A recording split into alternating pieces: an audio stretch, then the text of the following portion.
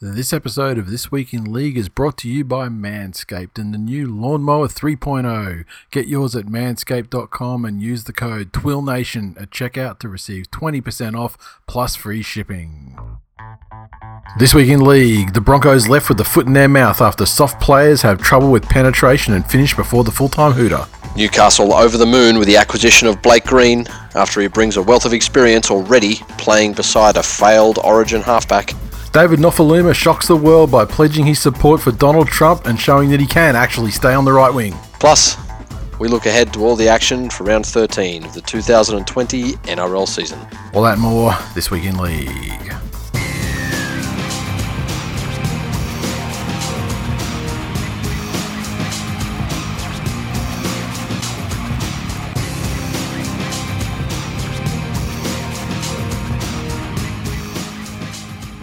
Welcome to episode 362 of This Week in League. I'm Nate.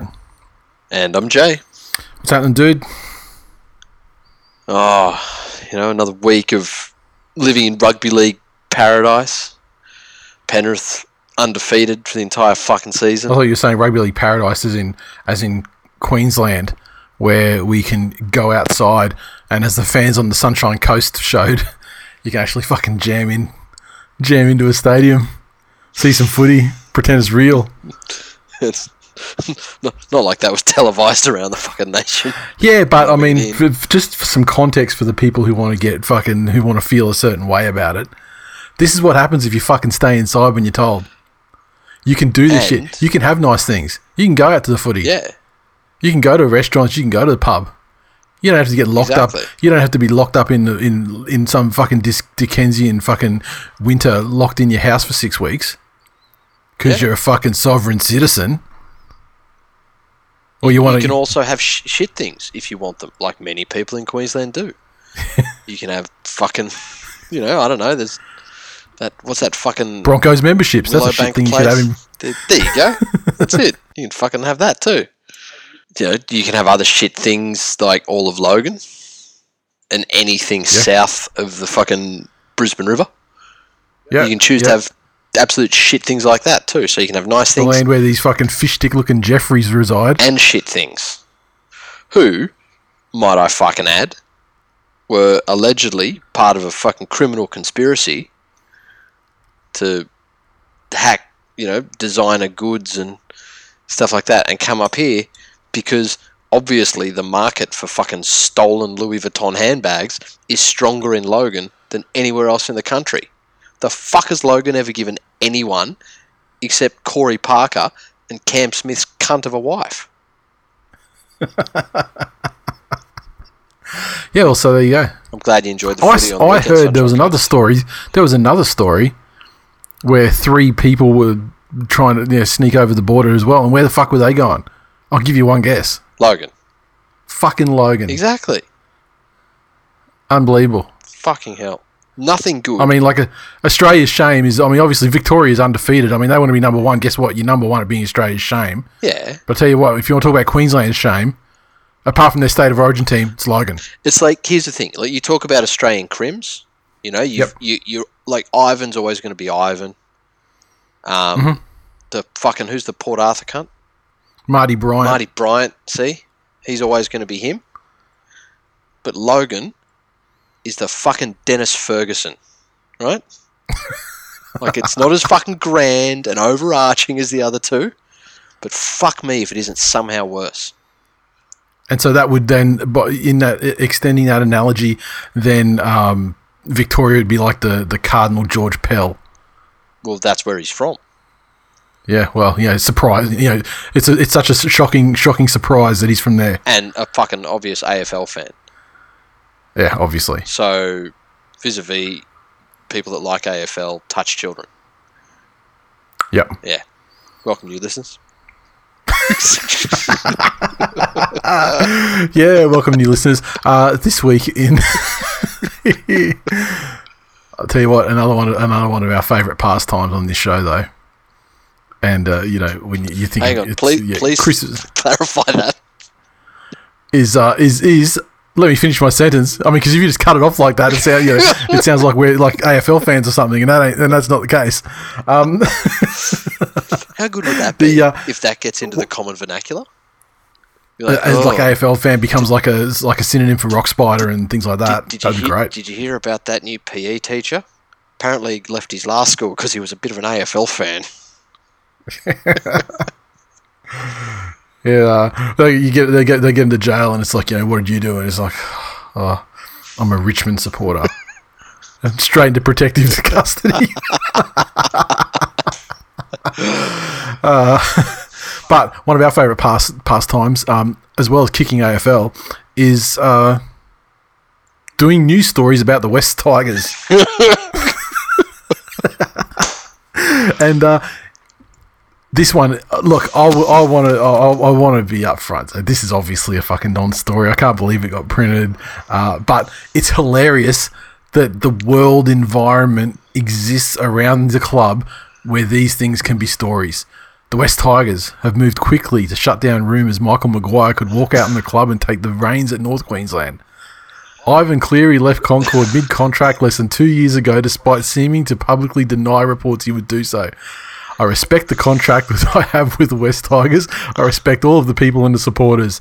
I intend to honour this contract, he said at the time. His well-publicised exit to take up a head coaching role at the Panthers has only intensified an already existing rivalry with his former club. It seems now that lingering hurt from Cleary's defection has left the twitchy Tigers wanting to get on the front foot early. When rumours circled that Maguire was being sounded out for the Cowboys gig, Tigers officials were quick to call a meeting to clear up his position. We heard the talk, and your mate, Justin, met with Michael straight away. Tigers chairman Lee, what's his name? Haji Pentelis told the SMH. From our discussions with Michael, he has assured us that he won't be tendering any offers or expressions of interest from other clubs during the course of his tenure with the West Tigers. He's a quality person and given us his word, so I take him on that. So, this is an opportune time to remind everybody of exactly how the fucking Cleary situation went down. He had a contract, and he was in a position to honour the entirety of that contract. He was offered an additional contract with a different club only after his current contract had come to an end. So there was no poaching, there was nothing. And the place he was at was enough of a fucking dumpster fire that he chose to take up that contract elsewhere, not even giving his current employer the opportunity to renegotiate with him because he knew that there was nothing they could do. They then went to him and said, well, if you're going to do that, we're going to get our little fucking panties in a twist and we're going to demand that you leave early. So that's how that actually happened. Which, let's be fair, every fucking club pretty much does. Yeah, same thing. Except it happens so often because a lot of the times when coaches leave, it's not that often that they leave somewhere and slot into somewhere. Correct. Like they've got somewhere lined up that they leave and transition from one to the next because there's things like the ability to poach players or whatever, salt the earth on the way out. That's why when. Well, I mean, you think about I'm just trying to think of current situations. I mean, admittedly, there's a lot of fucking tenured coaches out there, but like Des Hasler, he had a couple of years off before he went from A to B. We come up with a situation where there is a switch over from year on year. Yep. Seabold and Bennett, and what happened then? They were both switched a year early because it's untenable to have fucking coaches have a whole year with a playing group when they're leaving the next year, especially with contracts running out and all this sort of thing. Yeah. So. It wasn't an uncommon situation for Cleary to do what he did, especially because the other fact is he was going to coach his son, exactly. Which let's face it, I mean, look, that's and it has nothing to do with the story, but I do always enjoy bringing up how certain it was that Nathan was going to the Tigers. Yeah. Fuck, you'd have it. You'd make the 8 this year. Yeah, but let's be real. I mean, that's. Obviously was Penrith's imperative to make sure they got Ivan back to ensure that wasn't a possibility. But because Nathan had come out and sort of leveraged the made the situation important because he would he's saying he wants to get coached by Dad again sometime. Yeah, that's it. And the Panthers like, well, fucking, we better get him in there because before his contract runs out, just to cross the T's, exactly, dot the I's. But having said that, I mean, there's nothing wrong with it. There's nothing wrong with him taking a job after the conclusion of his existing contract. Correct. And if they want to fuck him off early, which I think is probably, which is probably prudent in the modern age, they did that. Yep. So the only real issue with any of the parties here is the West Tigers cuck fan base, because they're the ones that get frothy about it. Yeah. You know what I mean? I would also like to point out... And obviously the Tigers administration's frothy about it too, because they have to go and fucking bail up old Madge and be like, please don't leave us. I would also like to point out that before any of that shit went down, Gus approached Justin Pascoe with an open checkbook pretty much and said, let's make all of this happen out of the fucking spotlight.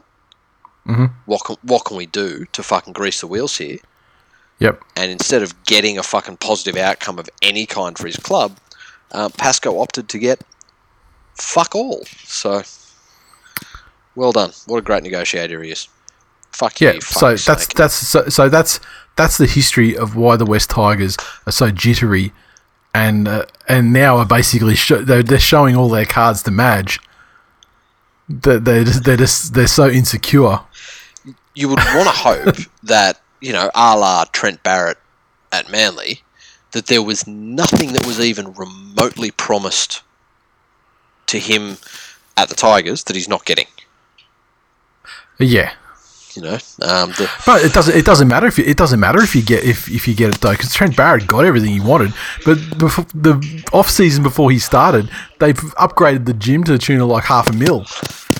So he basically just because we've spoken about this in previous episodes, he used his protected status among the media to try and spin his own story. And I mean But it's great because now he's going to be coaching the Dogs. You're right. There's nothing to that story. So like I say, people get what they deserve. Yeah, there's nothing to that story but a little bit of fun. Yeah. Look, there is that thing of there's no smoke without fire, but really, I've got no idea where the rumour started. I hadn't heard the rumour before the article about them having a meeting with him came out. Yeah. So the rumour must have been very internal. Yes. And yeah. Anyway, on to I'll tell you what, knowing they're so receptive to rumours like that, we should try seeding all sorts of shit and see what they jump. See what makes them jump. Yeah, just leave Justin a voicemail and say, can we just confirm reports that Robbie Farah's interested in becoming the CEO, and just wait for him to fucking issue press releases. You just leave a voicemail and go, Justin, Anthony Seibold here. I just want to make it absolutely clear that I will not allow my position to be overtaken by Mick Maguire. I've heard the rumours that he's coming up here to take the Broncos job next year, and then boom, done. We've met with him because let's face it, I mean, all coaches are looking for an upgrade on their position, and so I mean, why wouldn't Madge be interested in the Broncos? Yeah, spot on. Speaking of the Broncos, please do. Segue. Tony Staggs was the victim of a revenge porn situation yesterday, where there was a consensually taken video of him. Can I just start giving a young lady the most mediocre 45 seconds of her life, and it had been spread, and with reports today saying that the video came from a rival NRL club. Can I put in there though? Well, yes. NRL journalism. Yes, stepdad, you can get like a very half limp thing and try and get it in there to the best of your ability. Let me get my slightly flaccid point of view and just try and jam it in people's ear holes. I got a real fucking problem with this being called revenge porn. Now, revenge porn is actually a thing where that means that the girl, that would mean in this case for it to be revenge porn, is that the girl he was with, right, that he has broken up with her, and she's maliciously released it. And she has released this.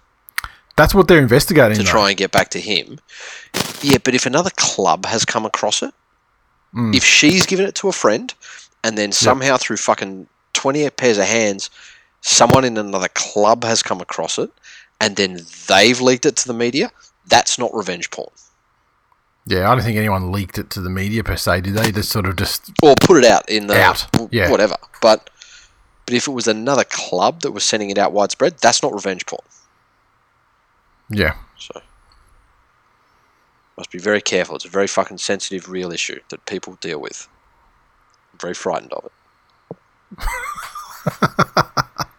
Why? So I have a lot of people out there trying to get revenge on me. Because sometimes I say things that aren't exactly true so that girls take their clothes off.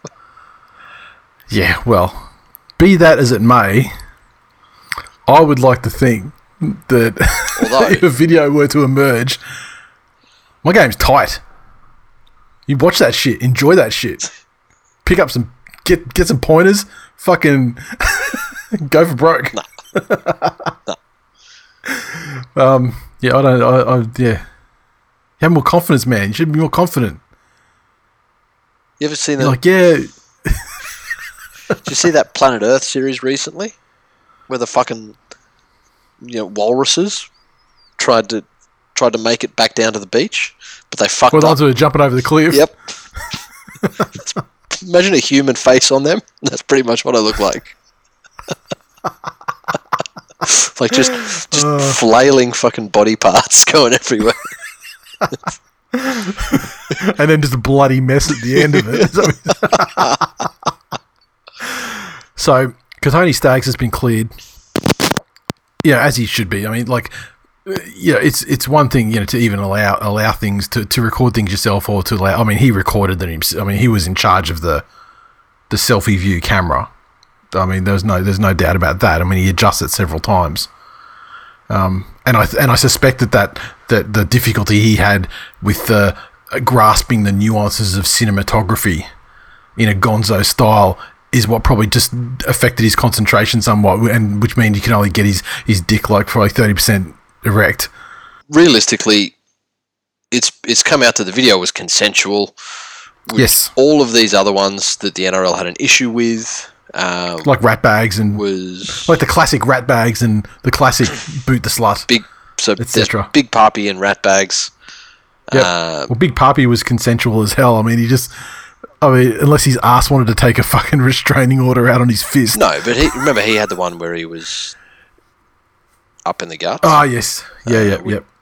I believe that was the issue. So that they were non-consensual and that the girls had an issue with it being leaked.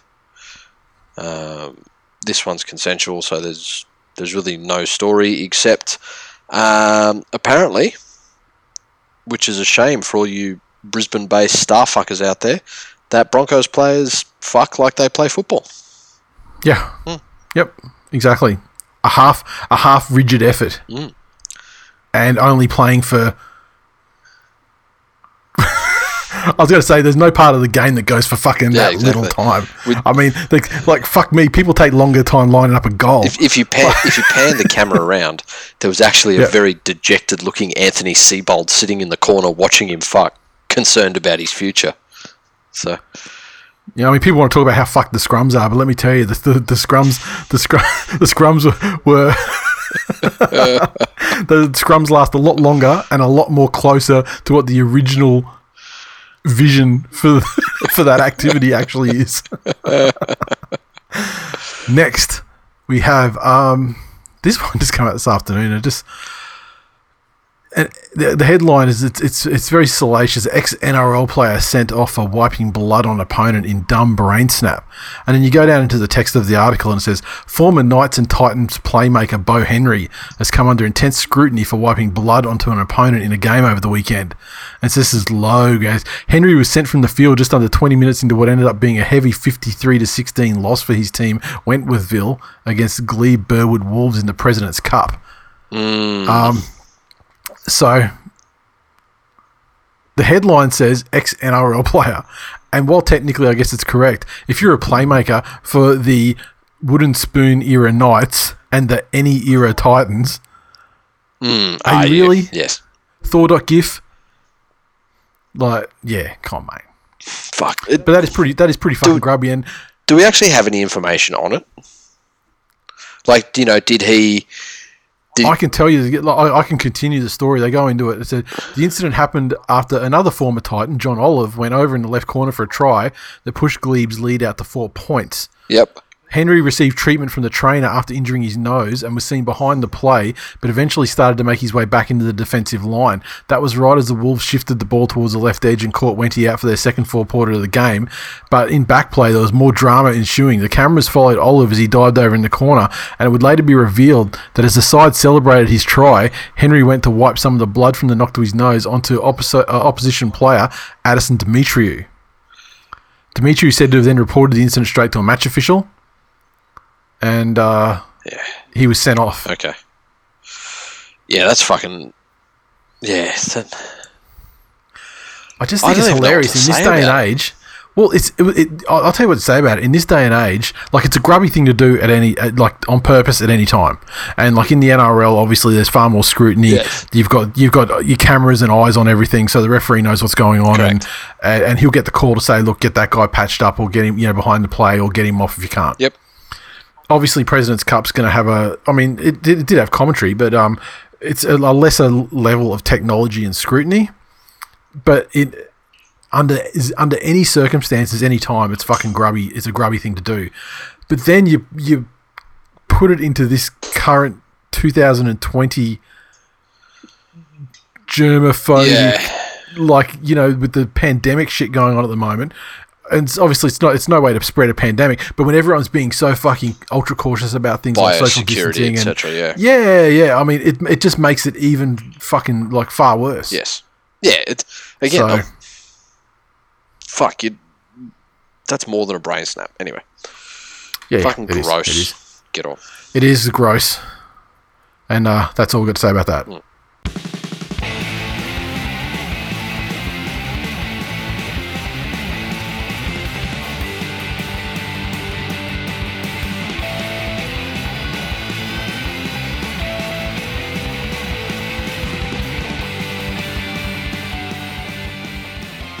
Support for This Week in League is brought to you by Manscaped, the best in men's below-the-belt grooming, offering precision-engineered tools for your family jewels. And they are precision-engineered. Their technology is absolutely fantastic. But I want to give you something that's a little bit closer to home. Well, first, let's just say that we've availed ourselves of the new Lawnmower 3.0. As part of the perfect package. So when you're speaking about the alternative, we understand that this is the goods. I assume that you've had a chance to review the technology. Do you see? So because we're doing this episode remotely, yes, because of Rona, the hair that you can see on my face and head, yes, is the only hair left on my body. There you go. That's fair to say. It's fair to say that unchecked, you would be a Wookiee. Oh no. My natural state is that every day I wake up in hope that I can open the newspaper and go straight to the fucking jobs classifieds and see that they're taking castings for a live stage performance of Gorillas in the Mist. And I would be able to play a baby gorilla, maybe. Just with that sort of like fuzzy down everywhere. But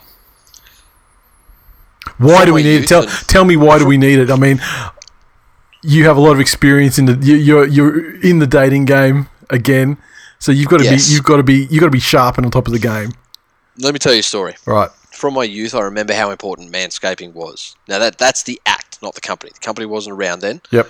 Talking about the act. So scaping was always the goods, and it's a courtesy.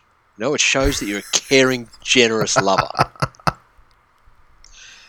And so after I became single again, after I ended things with the ex, I thought, well, I'd better get back into some serious fucking grooming down there. And I used the tools available to me at the time, which was pair of scissors from my kitchen drawer, which is a fucking terrible idea. It's a fucking terrible idea. Like, you think you've known abject terror. I don't care what you've done.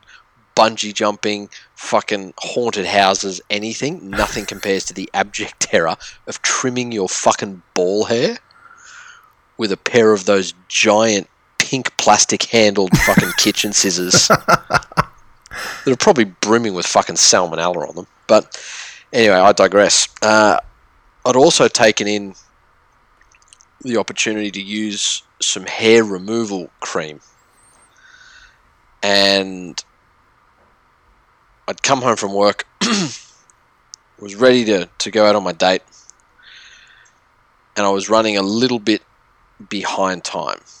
So I've, given a very, very broad application of this hair removal cream, and it's, it does a job, but it's not. Is it like is it like you like rub on and then rub off and it's just done? Like, you got to put it on. You got to set a timer. Otherwise, make sure your fucking skin doesn't blister and end up looking like the bad guy at the end of RoboCop, which the guy that gets run over and explodes on the windshield. You and I think that's cool, but no girl wants to find that when she takes her fucking pants off. Yeah, but I mean, but having said that as well, I mean, like, if I just so happen to catch a fucking glance of your tackle, I probably don't want to see it looking like fucking Freddy Krueger either, though. And that's the unfortunate thing, because I am going to send you photos if it ever looks like that. But can I just say, let me just take a sidebar. Sidebar from the sidebar. 3-4 times over the last, like, probably 2 years. You have sent me all sorts of fucking photographs. The shit that no one ever needs or wants to see. But yeah, continue. One of those two. And so I've gone out on my date, and I was lucky enough to impress this young lady enough that she thought it was a good idea to take her clothes off in front of me. And we're there, and she started, kissing down and unbuttoning the buttons on the shirt, and she's going lower and lower and lower. So I know where this is going, and I fucking put the hands behind the head. I'm fucking ready to go. And she gets down. Now, I don't know whether you guys have come across a website. It's growing in popularity. I believe it does fairly well. It's called Pornhub. One of the categories on that is gagging, and that's basically where girls will stick a dick so far down their throat that they half suffocate themselves, and they're gagging and spitting and all of this terrible stuff. And she's down there, and for the first time in my life, I start to hear gagging noises when a girl is sucking on my dick. To which I had this beautiful moment of serendipity where I thought, I'm Rocco. What? Look at me, I'm Rocco. Maybe I measured wrong.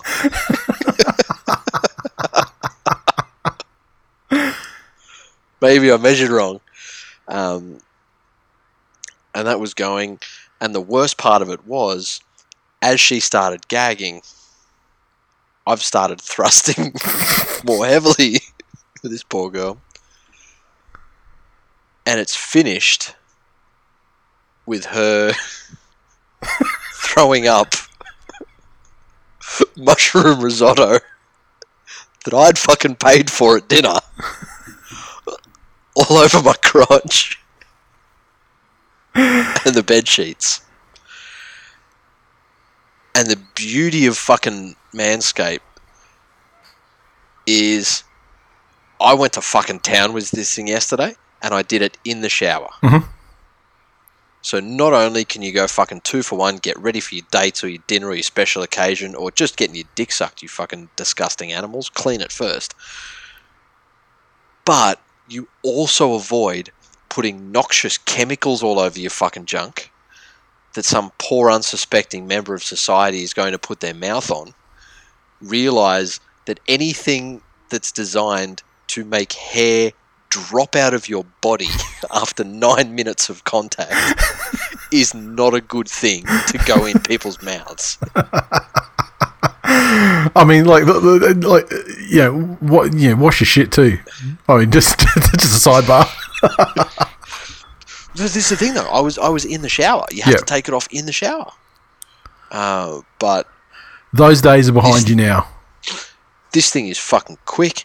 It's easy. It's got a little fucking light on it. So when you bending over to get the fucking untenable asshole region, especially if you're in the shower, absolutely fantastic. Well, that's the thing with when I read the features of the LED light, I was honestly like, when on paper you're reading that feature and like, who cares? But in practice, it's actually very fucking useful, I find. Yes.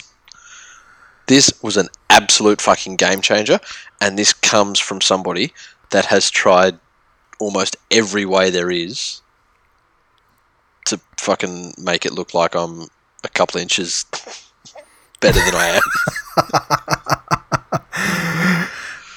So let's go into the stats. So, 18 months perfecting the greatest ball hair trimmer ever created. It's the Lawnmower 3.0 is the one that we have, and a cutting edge ceramic blade to reduce accidents, meaning nicks and gashes, I presume. A battery that lasts up to 90 minutes. So even if you're Adam Elliott, you've got all the time in the world to get your shave done. And put it this way, I went big toe to neck.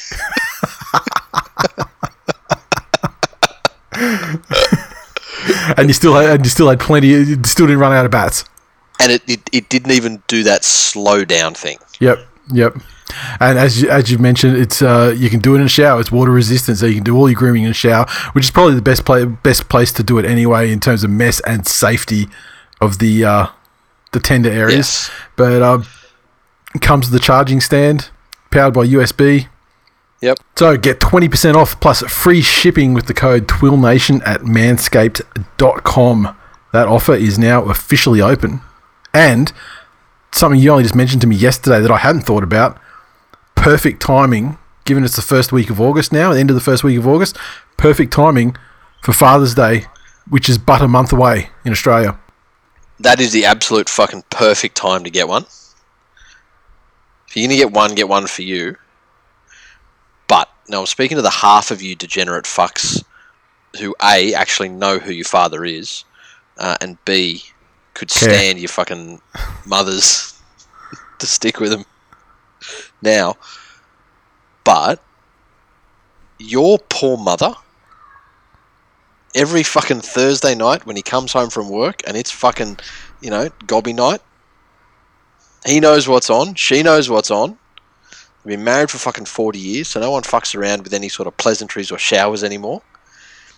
In getting one of these for your dad for Father's Day, you are actually doing a favour for your wonderful mother.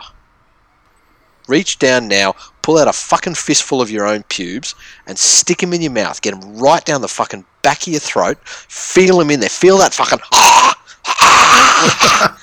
That's what your fucking mother feels like once a week.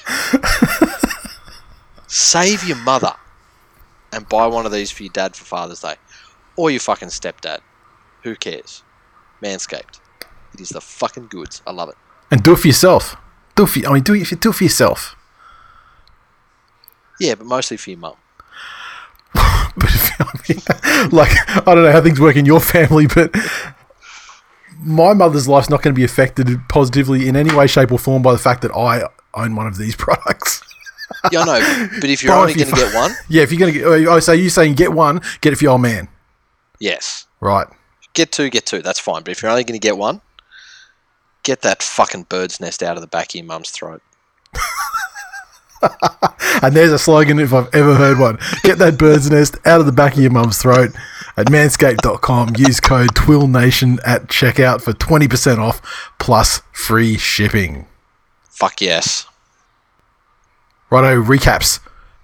Thursday night, we kicked off the round with the Rabbitohs 32 defeating the Dragons 24 at Netstrata Jubilee. The Rabbitohs 32 came from a hat trick to Alex Johnston. as good wingers do. A double to Cody Walker. Latrell Mitchell also on the try scorers list. Mitchell, 3 of 6 conversions and a penalty goal necessitated by the lack of Reynolds there after a while. And the Dragons, 24 tries, double to Dufty. Ewan Aitken, Tyson Frizzell and Michaeli Ravalawa with tries. Zach Lomax, 2 of 5 conversions. Now, I've got to say, this game, but particularly the first half, yes, was fucking very entertaining. Fucking wasn't it just? It was some of the most entertaining gameage that I've seen this season. For both teams, there were plenty of positives to take away from this. And I know that's a cliche, but to look at what each of them did, like the Dragons, especially in their offense, are running together.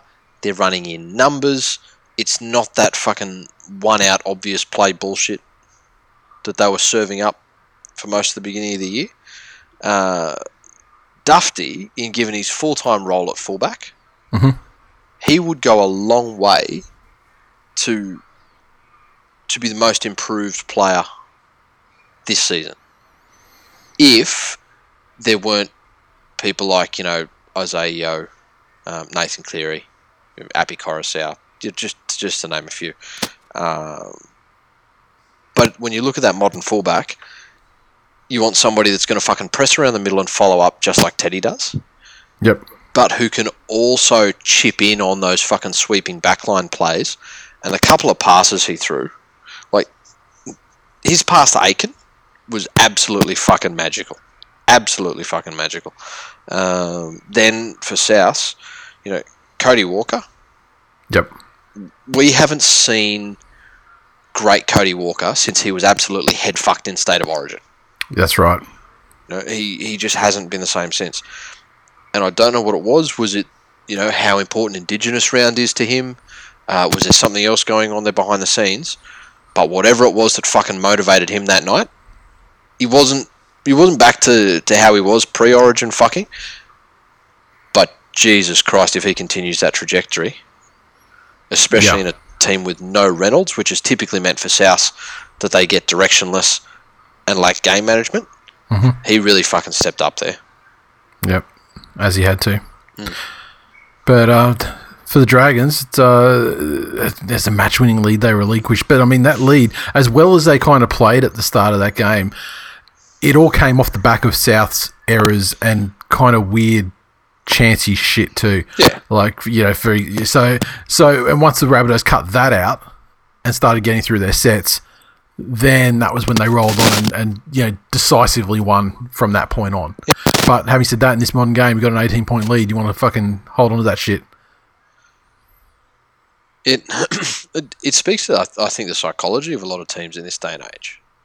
Like, gone are the days when you can put 18 on and comfortably manage a team out, Yeah. These days, people can come back at you in 6-7 minutes. Absolutely fucking ridiculous. Yep. But, yeah, no, South showed good determination to get back into the game. All right, hit some tweets. First one on that we'll give to @_JDHD44 Dragons fan on Twitter. Said, I made Corey Horsburgh look like a rational human being after that one. John in our Facebook group said, why don't Souths want Johnson? Something kick them out. I fucking agree. Dan said, did Mary complain when the bunker fuck up on the Frizzell try went in their favour this week? No, didn't think so. Be a man and acknowledge your square up. Oh, I don't think fucking anyone's ever going to do that. Winston said, so my Dragons played like a real football team for about as long as I last in the sack, including cuddle time. The worst thing is I cannot self-medicate with alcohol as I am on call. When does this season end? For you cunts in, 8 weeks? Dragons fans only have 8 weeks of misery. Steve said, random question for anyone at the game. Do they really play the South team song every time they score, even though they're away? Or is the TV adding that? I noticed it a couple of weeks ago. Do you know the answer to that? I honestly don't know. I mean, as listeners would know, I mean, the vast majority of the game's watching without sound on anyway. So I wasn't aware they were doing it anyway, and I would say that if I don't think the TV would be doing it, right? I mean, in an away game. I mean, they try to be like contextually appropriate for the sounds that they use. Here's the thing I noticed as well. In the Penrith game, every time the Panthers scored, they got that Panther growl played. Yeah. Okay. So are you saying I don't think. Well, you know what? Home teams aren't doing that for away teams, so it must be TV. Or are they still doing the crowd noise? Yeah, that's what I mean. Like it's the TV. Oh, was that by Fox or was that by at the ground? That's by Fox, wasn't it? Oh, I don't know. Anyway. Didn't have to be. Yeah, that's probably what it is. Tristan said, makes me think about that funny posted article with the Gronk disqualified from the tournament for using mini Mars bars. Years of this shit means that even the most casual of Dragons fans know that if you're going to go mini, you don't even take them out of the bag. Haha. There we go.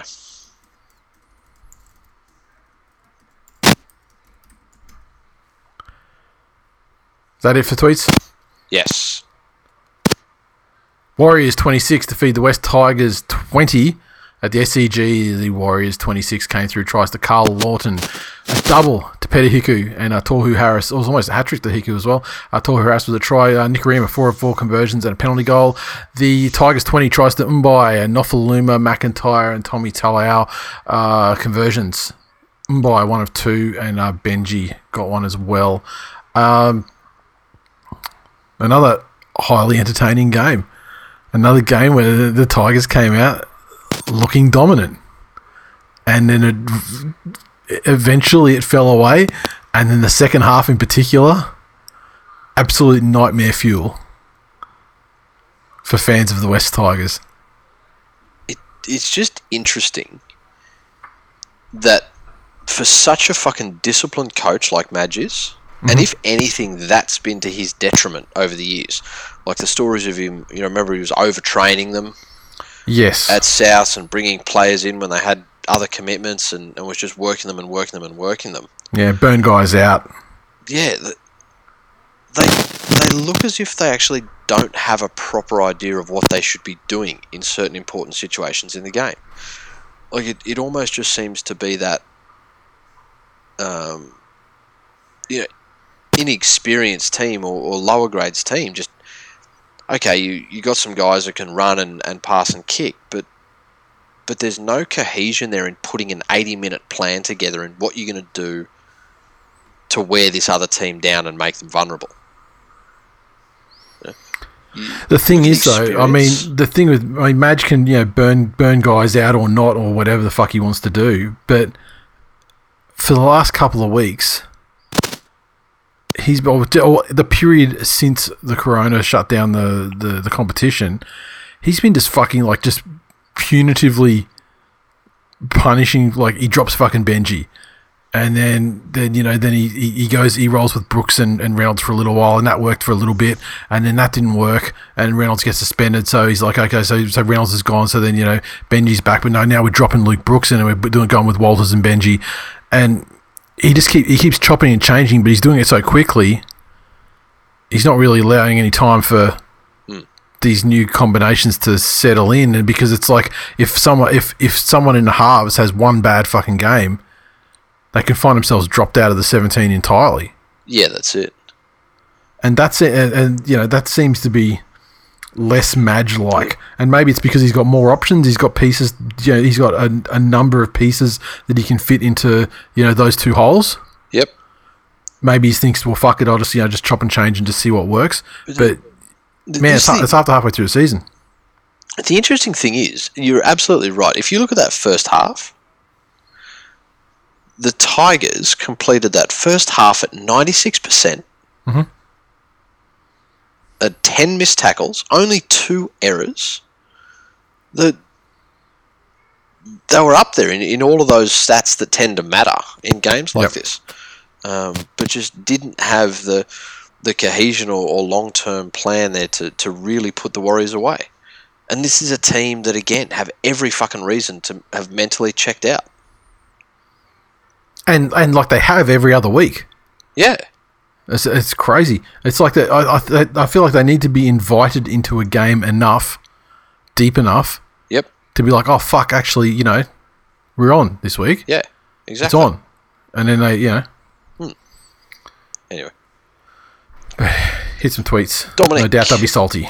I don't know if salty is a word, but Dominic said Chris Lawrence winding himself and the Warriors getting penalised for it still couldn't stop the mighty Warriors roll through these cunts. 15 Warriors plus 2 Eels and a Panther equals Tigers sucking my dick from the back. It's your fault for Ashford, you flops. Hashtag never forget. Underused insult. You flops. It's fucking great. Michael said, how many will Madge drop next week? Can't cunt the whole team to the sidelines. Yeah, close. Matt said, as a Tigers fan, I've never been more disappointed. At Warriors Suck Balls on Twitter said, Peter H, 2 pies, Tohu H, Panther Jack H, so good, August, Ice or Rocks, hashtag Hiku Haiku. Yeah, that's a better one.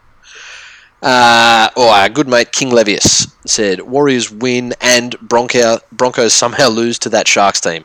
Fucking rugby league, what a sport. Broncos are so shit, I'm going to organise a Bunnings sausage sizzle to raise funds for the Firehawks to take over Lang Park. I feel you are succumbing to the hate is more powerful than love narrative. That has been well in play. And at Rick the Warden on Twitter said, Todd Payton revenge game. There you go. Was that you that showed me that article a little while ago? Which one is that said that anyone that ever calls themselves a Rick is actually a Jerry? Like, no, that wasn't me that showed you that, but I mean that sounds like a valid scientific concept. There was somebody who showed it to me, and it was like calling yourself a Rick is the most Jerry move in the entire universe. And let's be frank, the West Tigers are the fucking Jerry of the NRL. Yeah, they are. They're fans of the Jerrys of NRL fandom. Correct. Yep. I hear you. That's it. Spoiled by Levius, but the Cronulla Sutherland Sharks 36 defeated the Broncos 26 at Suncorp Stadium. The Sharkies 36 came through tries to Mulatalo, Talakai, Jackson Ferris, Sione Katoa, Tracy, and Hamlin Ueli. Sean Johnson 6 of 6 conversions. The Broncos 26 came through a double to Katoni Staggs, a double to Richie Kenner, and Reece Kennedy also with the try. Katoni Staggs 3 of 5 conversions. This game was one of the most perfect games of football as a neutral person to watch. Yes. Reason? Well, for starters, the Sharks were behind and looked terrible enough that this was very embarrassing for them. But on the flip side, the Broncos really, really, really thought they were going to win. And so did their fans. Yes, and then the fact that they didn't, mwah, chef's kiss. That is the Salt Bay in its ultimate fucking form. It was almost going to be as great as when when the Knights lost to the Dogs. Yes. Like who the fuck was going to lose to the Dogs, and it had to be them. Yep. As a Broncos, heel, I guess. Yeah. I guess you'd hater. Say. Yeah, hater. I will confess, though, that there was a little bit for them to be positive about in this game. For 60, 65, maybe 70 minutes of this game, yeah, that was them almost playing to somewhere near the potential that they have. The issues that they had a lot of the time was that they didn't capitalise on moments. Yes. Like Xavier Coates is there fucking trying his guts out on every single kick return that he has a take on, but it dies with him. Yeah. Like, you see other teams and successful teams, a massive fucking effort like that from one of your outside backs, and not just a hard carry, that's your fucking job. But those really great ones where he takes a ball and then runs around the first defenders there, and you end up starting your set on the 40 or 30, whatever it is. That should galvanise the rest of the team to be like, oh, fuck, here's an opportunity. Get in and getting it in. And Brisbane do nothing with those sets. Then you look at things like their supposed chief playmaker. When Milford has a broken field in front of him, he's not running. Like, he's doing a couple of those little, Milford things where we'll run and stop and stutter every game. But you remember, even last year, but especially the year before, when there was a fucking disjointed defensive line, Anthony Milford, even in a shitty Broncos team, and even when he wasn't performing as a $1 million half for most of the game, in broken field play, he was about the most dangerous player in the NRL. And that's just completely gone out of his mindset. That's the worrying thing. I don't know if he's playing injured. There's been that many fucking stories about him or what's wrong with him. Yeah, I mean, in this occasion, I think it might have been injury because they were saying that he's succumbed to some sort of hamstring injury or something now, and apparently that hamstring injury is just the logical next step in a slighter hamstring injury that he's been nursing the last fortnight. Yeah. So, but that's 2 weeks. That's 2 weeks of excuses, though. That's not correct. 2 fucking seasons of excuses. Yeah, exactly. But you look across, like, even when Mulitano scored his fucking big breakaway try, the fact that it was Flegler that chased and almost fucking got him, if it wasn't for the collar on his jersey fucking coming off, or that's the sort of shit that as a Broncos fan you'd want to see. Yeah.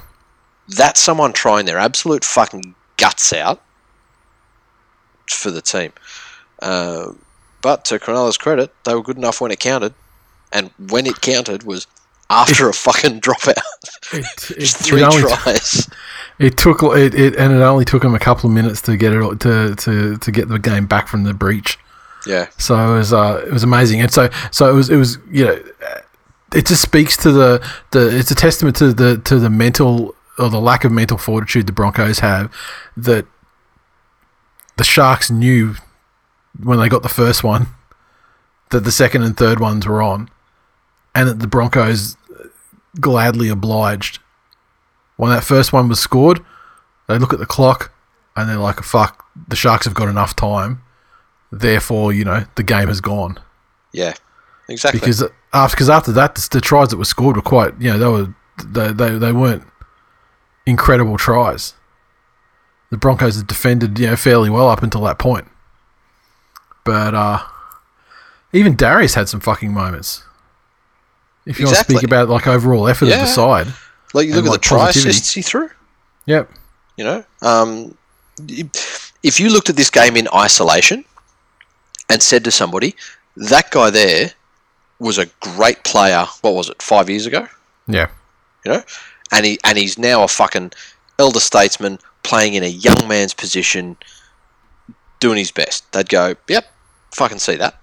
Yep. Not out of the question. But the thing is, though, for these Broncos, are they too far gone? Like, if this game had happened 3 rounds ago, I reckon next week you get the massive fucking bounce back and they come back, build on this performance, and they work towards a win. I think this just multiplies the head fuckedness. All of the positives in this mean fuck all now. Because they're too far. I would agree, but for the fact that this week they're looking to get Fafita and Lodge back. So perhaps they can build on that, and maybe Fafita brings something. I mean, or maybe he doesn't, because, hey, he's fucking leaving them. Exactly. So, maybe his return isn't the massive positivity boost that they're looking at, because, their players looking to try and find a way to follow him out the door now. Exactly. So, did you hear that story about Pingu today? That he wants out too? Yeah, but apparently he's been contacting people in Sydney and coaches and things like that, trying to find a way out. I think they've got him for another season or 2 seasons after this. So there'd have to be some kind of fuckery going on, to get him released. But word is, he's been trying to get out. Take it with a grain of salt. It was Fox that reported it. Like, some of those guys like, Kent or fucking Hooper or one of them. But, who knows? Like you said before, where there's smoke. Yeah, that's it. Hit some tweets. We'll give the first one on that to Sharky Dave. He said, what a game. Broncos fans thought they finally had broken through for a win. Then the Sharks played for 9 minutes and took it away from them. Shame that. Very funny. Cruzy said, another week, another L. I feel like we have a team full of Paul Gallons. That's about what you are. That's the level of fucking cunt circus that your team is. Paul Gallen fucking tried, though. No, he didn't. Fuck him. Don't give him any credit for anything. I'll give him credit for trying. And I can't. And all I'm saying is I can't say the same about the entire Broncos side. Yeah, exactly. Graham said Wade is a fucking freak. As a Panthers fan, I wish nothing but pain and misfortune for Matt Elliott. Oh, no. He fucking hurts, hey. Clevo said probably the bravest win an NRL side has had all season, considering it's actually the New South Wales Cup Jets with Wade and SJ. What an honour to cheer these heroes home. Starting to sense a fucking theme here. They're coming back. They're coming back. Mitch in the Facebook group said, big props to the Sharks, clearly the superior team, but smart enough to keep playing with their food up until the 60th minute. Give the Murdoch media-owned team a sniff. I can see a few more high-rating, free-to-air Friday night football spots in the Sharks' future. Very good business sense from an elite team who know the real picture is bigger than the ladder. Okay. Steve said that's even fucking better bullshit. than seeing them pumped 50-0. Give them a sniff that they're going to win, then rip their hearts out and finish them off with a pegging. Cameron said, thanks for breaking my heart again, Broncos, you motherfuckers. Phil said, Farnsworth is playing great, but obviously not too smart. You're supposed to put the good performances before you sign the contract. There you go. And Toto TV, get the final word with the only good thing out of this is he's looking forward to the This Week in League Brisbane Grand Final meetup. Nice. More on that later. Where are we? The Roosters 18 defeated the Titans 12 at the SCG. The Roosters 18 came through tries to Joey Manu and Mitch Orbison. Flanagan with 2 conversions and 3 penalty goals, defeating the Titans 12. Tries to Anthony Don and Philip Sammy. Ash Taylor, a conversion and a penalty goal. Another strange fucking game. Strange fucking game. The old cliche rings true that, you know, one of the sides turned up to play and one of them looked like they may have expected to win. The Roosters, I think you could accuse of being a little bit lackadaisical. The Titans opened with a cracking pace, and if it wasn't for a little bit of misfortune, or, more than that, depending on how you look at it, the Titans really should have opened them up early on. Yep. Looking at what they did, though, for the first 2 tries in this game, the Roosters scored them when the Titans had a man in the bin. Yeah. So they weren't able to actually crack the Titans when it was full team on full team. And I guess that goes to show the importance. The Roosters have had their injury troubles, but, you know, the guys they've got out have really been the heart and soul of their offense in just how crisp it's been. Because it didn't look like they'd slowed down too much. It just looked like the decisions weren't automatic. You know, that Roosters team, when they're flowing and when they're at their best, they know what's going to happen. It's almost unconscious in how they execute. But you can almost see them just sort of stuttering a little bit and needing to think about what they're doing instead of it just coming to them naturally. And that's to be expected. Unfortunately, Flano Jr.'s paid the ultimate price for this one. He's been dropped this week. But with the Roosters, the thing about having a team like you do is that the fucking brilliance just shines through. So when you're having these off periods, it's just the pure fucking class and footballing ability of people like Teddy. Joey Manu had an absolute fucking blinder of a game. Like that tackle he put on to save the try was absolutely fucking world class. I love seeing shit like that. Then you get the fucking Titans, who while the Roosters were doing Roosters quality shit, the Titans were doing Titans quality shit. Yeah. You know, and that's where instead of a player having a fucking absolute game-changing try-saving tackle, you get AJ Brimson dropping the ball over the line. Mm-hmm. You know, you get Titans in the second half with a golden fucking opportunity right on the try line, a 6 again call, and Peachy just absolutely fucks the play and puts a kick in on tackle 1. Yeah. just absolute dumb shit like just that. Just brainless shit, yeah. Exactly. The Roosters, to me, are starting to look a little bit tired, as if maybe that pace they were playing with and that intensity they were playing with earlier in the season isn't untenable. I just think that it's a lull at the right time of the season for a team if you want to have a lull. They got a bunch of injuries and shit as well. And I know that Flanagan's been dropped for this week, but I mean, bringing in Lamb as like a replacement, it gives him an opportunity to sort of claim the spot for his own or whatever. But I also think it's an opportunity as well, like for just some mid-season experimentation when it's not going to cost them dearly, in the short term. But like it might be tired, but it might just be tired. The guys on the field being tired of having to carry the team, and patch over the holes that they have at the moment through injured players and stuff like that. So that's it. But they've been making a lot of fucking mistakes, like uncharacteristically. That's really the entire thing that puts them in the positions when they get in these closer game or losses or those periods, like even against teams like Parramatta where they sort of were asleep for sort of 10-15 minutes after half time and then came back.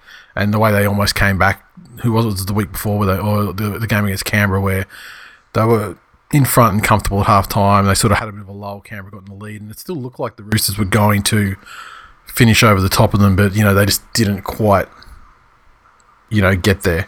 Yeah. So I think that part there is probably a bit of a problem with the injuries. But I think they're mentally not as sharp as they need to be at the back end of the season anyway, especially if they want to challenge for this three-peat. But it's the mistakes that are killing them, though. Yeah, and that's what I'm saying. It's almost as if there's a higher level of fatigue that sets in earlier in these games. The only questions that I had over the Roosters at the beginning of the season was the age of some of their players. Jake Friend. Yeah, I think it's more mental. I think it's like more mental though. Yep. And the one coach in the competition, or one of a few coaches in the competition, I'm not going to sort of second guess of their processes and the way that they do things, and especially the way that they sort of stage their entire seasons, is Trent Robinson. Because I mean, who can fucking say? Who's going to tell that guy he doesn't know how to manage a team through an entire season to have him firing at the right end of the season? So exactly. So maybe he's not pushing them, to be as mentally tough as they need to be at the end of the season, because that's something he'll work them up towards. But obviously with the dropping Flanagan, he's obviously not happy though. No, not at all. And Hammers in the Facebook group said, for real though, if the Titans could just learn to do things like hold the fucking ball for consecutive sets, they might actually challenge the Tigers for 9th.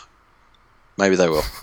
Nigel said, heroic victory by the boys today with their backs against the wall up against a team of $1 million players. I think there should be an asterisk on that S. Is anyone else in the Titans on $1 million? Just Ash? Just Ash. Just Ash. Norts said, we dragged the Roosters down to our level. Henry had some shit calls, but can't refs fault it. We had our chances and didn't take them. Hashtag so brave. Nick said, Roosters' injury list is intense. No wonder they haven't won a comp in nearly 10 months. Haha. Nathan said, 2 attempts at goal during a Titans sin bin. Hashtag fucking my multi. On to the next one. Right. The Canberra Raiders 14 defeat the Cowboys 12 at the Abattoir up in North Queensland. The Raiders' tries came through George Williams and Curtis Scott. Croker 2 of 2 conversions and a penalty goal, defeating the Cowboys 12. Tries to Reece Robson and Jason Taumalolo, and a couple of conversions to Kyle Felt. Again, the fucking... I guess, look, it wasn't a fucking bizarro round because they weren't full of upsets, but just teams winning games that probably should have won them. But Jesus fucking Christ, doing it the hard way. Yeah. Canberra continued their run of really just making things difficult for themselves. Yeah, but at the same time, I mean, that run has resulted in... Like, remember, when Hodgson was injured, a month ago or whenever it was... Yep. It was kind of fucking okay, season over, right? But then I don't think they've lost since. Yeah, That's it. So they've actually, even if they're just scraping over the Cowboys, I mean, they're still doing a good job of just getting 2 points when they need it. They certainly are. Troops. But just for the Cows, I remember I was sitting there watching this game, and I felt sad watching Jordan McLean. Like, just how fucking good he was before he went to the Cowboys. And I know he's had some fucking cruel injuries and an unfair run of those things. But he was close to the fucking most damaging forward close to the line before he went to the Cowboys. And just hasn't been the same since. The Cows were in this one, I think, more so because of some lazy Canberra defence rather than anything else. Yep. But for the Raiders, Williams is playing well. Papali's playing out of his fucking skin. Whiten's playing, like he can be, just an unpredictable potential game breaker all the time. Again, I'm not sure that there's too much of a cohesive plan. It just all seems to be a little bit ad hoc. Yeah. As if it's all just based around that fucking like last year they had it was either the BJ and Rapana special or Whiten had pulled something fucking magical out. Yep. Which is unfortunate because with the cattle they've got, they should be one of the better grinding teams in the NRL. To get that fucking forward pack with Papali, who is, I would wager to say, is the most game-changing forward playing at the moment. There are other forwards that are having great seasons, putting in fantastic performances, playing massive minutes, putting up massive stats. But there aren't too many forwards who, when the game is on the line, can come up with a play like Papali's done multiple times this year. Yeah. But again, like you've said, they're winning games, and 2 points is 2 points, especially in fucking Rona season 2020. That's all that really fucking matters. Exactly. John. Penrith. Oh, sorry, I forgot about the tweets. Go ahead. That's right. John said Bateman reminded every frittata on Raiders fan pages that he creates more opportunities in attack than anyone else in the team. He even made Scott look good. How dare he choose his family over the Raiders? Yeah, fuck it. It was a shame, hey. He looks fucking good. Yeah. I'd forgotten how much I love that guy. Craig said, wish the Cowboys would start playing a grind instead of always trying to emulate the Thurston Bowen era. Kicking on first play from a scrum in opposition territory, for fuck's sake. That is correct. Josh said, nice to see Scott return to form. I thought Bateman was lacking mongrel early on. A lot of errors thanks to what looked like Wankbest's old ripped up turf. Ivan said, wish we'd stop playing to the level of our opponents. Made hard work of that game. Rapana at the back was the only spark we had.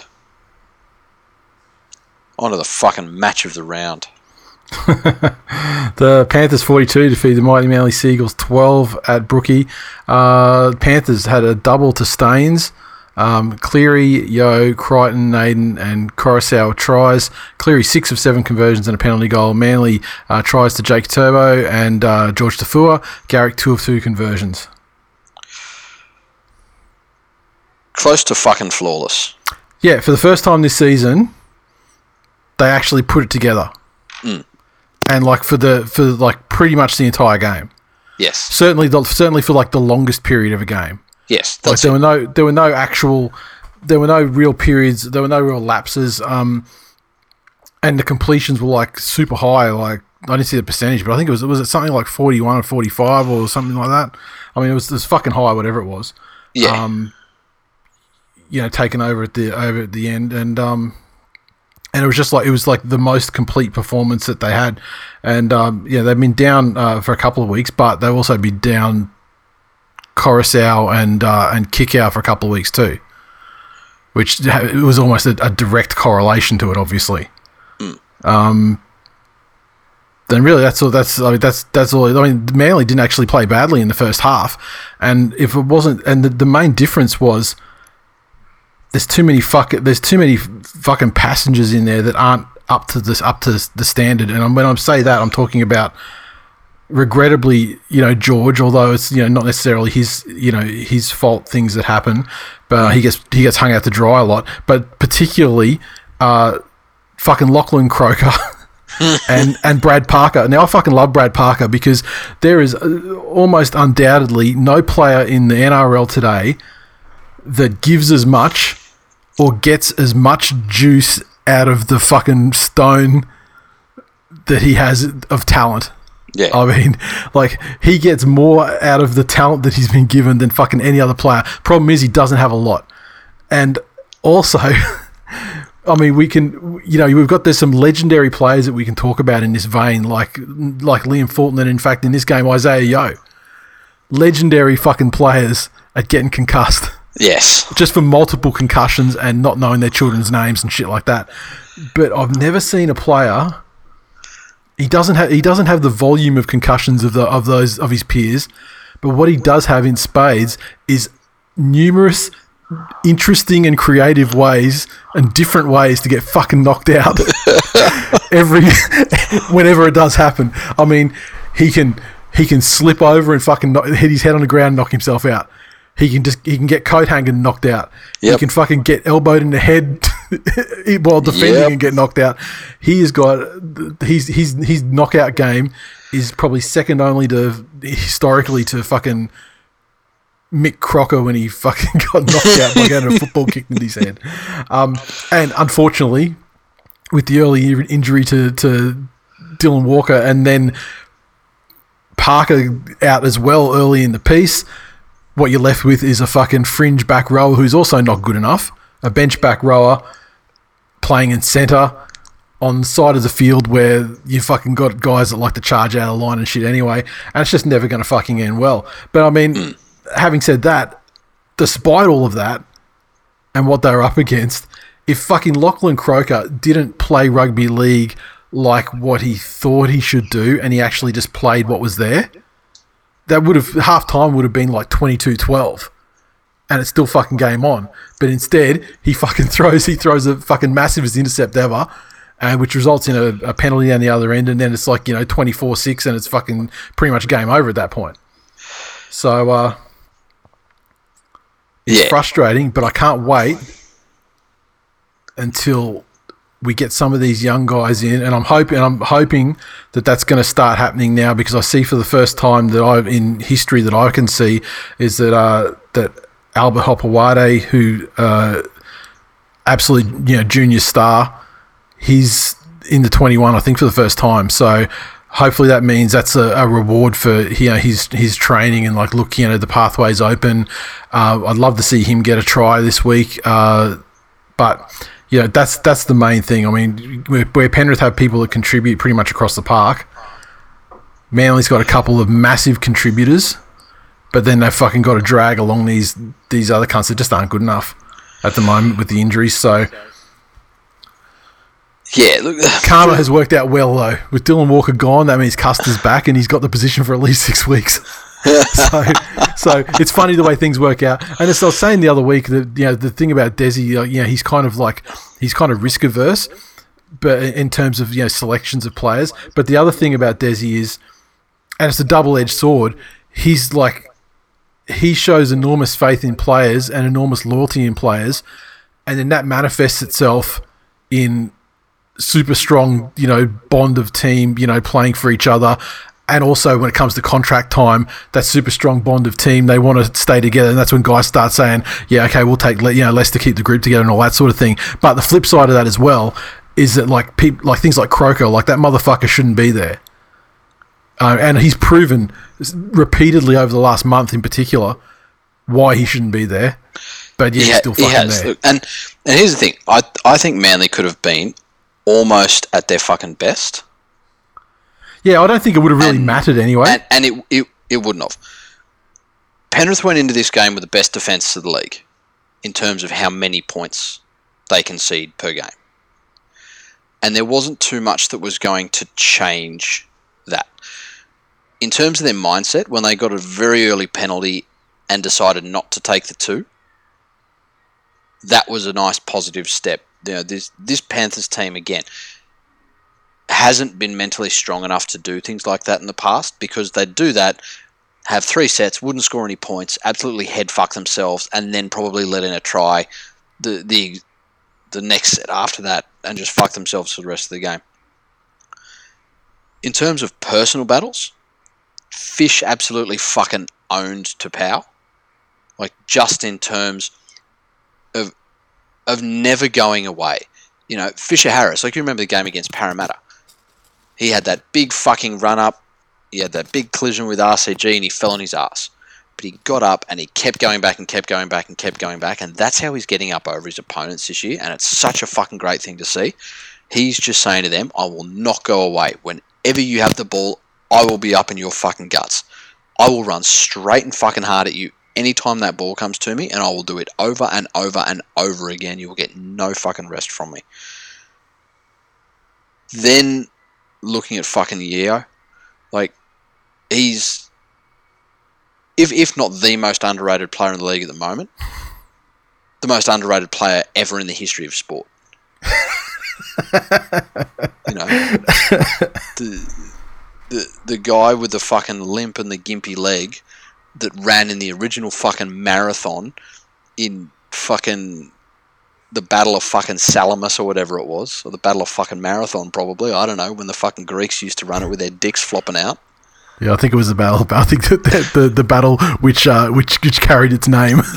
Then he was less fucking underrated than Isaiah Yeo. Well, that guy was rated just perfectly, I think. I mean, he ran pretty far, and then he fucking died after conveying the message he was carrying. Which is pretty much what he does. He runs hard and fucking frittatas himself at the end of a fucking session. Looking at the Crichton try as well. Absolute fucking shit cunt defense from DCE. And that's the sad thing about him. Like, I know I rag on DCE a lot, just because he's an absolute socially awkward, annoying piece of shit human being. The fucked up thing for Manly fans must be that he's fucking so solid most of the time, but then it's just these epic fucking blow-ups where he fucks up collecting the Cleary kick to give 6 again, and then when fucking Crichton, when it goes through, like, he's there, could have fucking wrapped up the ball that Kikau had, stopped the offload, kills the play, absolutely fucking dead. He put his hand on Kikau's back. Made no fucking attempt to wrap the ball up, no fucking attempt for a tackle. It's that very fucking Warriors-esque thing of, up the ball's past me, my job's done. And that's gotta fucking burn. So that's there. But, you know, all in all, everyone in that Penrith team did their job as close to fucking perfection as you could ask for at this point in the year. My concern for this team is how Ivan keeps up that level of intensity. Yeah, I think that's the problem. It's way too fucking early, I think. Yes. And there are teams, and Penrith don't. That's about peak Penrith right there, which is very fucking good. Mm-hmm. But we haven't seen anything near peak Roosters or Storm yet. I think we won't see it from them for another 2 months. See, we saw peak Roosters, I think, the first couple of rounds after resumption, because they'd had such a poor start. You know, Robinson had them fucking firing. Like, when they were just putting shellackings on teams every single week, that I think was close to peak Roosters. Yeah, you're right though. Peak Storm, we're going to sort of see maybe 3 weeks out. But Penrith's got 8 weeks that they've got to keep this intensity up to keep this thing running into the finals. We'll see. And shout out to Charlie Staines, who can go now. He's got plenty of time to go and, you know, BNS and fucking eating bats with his fucking country ass mates. That's it. With no downside now. That's the Eels. Oh no, the tweet. Sorry. Fat Harry Lazy said there is no need for Nate to get pegged. No matter how big the strap-on is, it wouldn't do the damage that young Cleary did prolapsing those cucks. Hashtag Eerie of Cleary. Conan said, hashtag Eerie of Cleary has indeed gone mainstream. It got a shout-out in the call on ABC Grandstand. Really? Fucking, that's phenomenal. I would like someone to, if they possibly could. I don't know how easy it would be to do so, but I wonder if someone could actually provide us with that soundbite. Yes, have to be easy. Fucking go and do it. And who was the commentary team was it Matty Elliott that used it? Fuck, I hope it was. Fuck. I tell you what, this Crystal Merchant. I can't remember which game it was on the weekend. It was one of the Sunday games. Must have been the Storm. It was the Storm game, yeah, because I was talking about the Knights. You know, we talk about commentators and, you know, who the good ones are and who the shit ones are and who the ex-players, etc. are, and that are just absolutely fucking retarded and can't string two words together. Nathan Brown. Oh, my God. He is a fucking retard. He cannot string two words together. Holy shit. He's fucking, like, people always complaining about Braith and Blocker and all this. He is fucking 10 times worse than both of them. Really? And this is a guy who I would have thought would be an excellent communicator, given that he was a first grade coach, given that he's had plenty of time to fucking get his. He was on with Ganane and I think Wendell maybe on the Triple M doing the call. Yeah.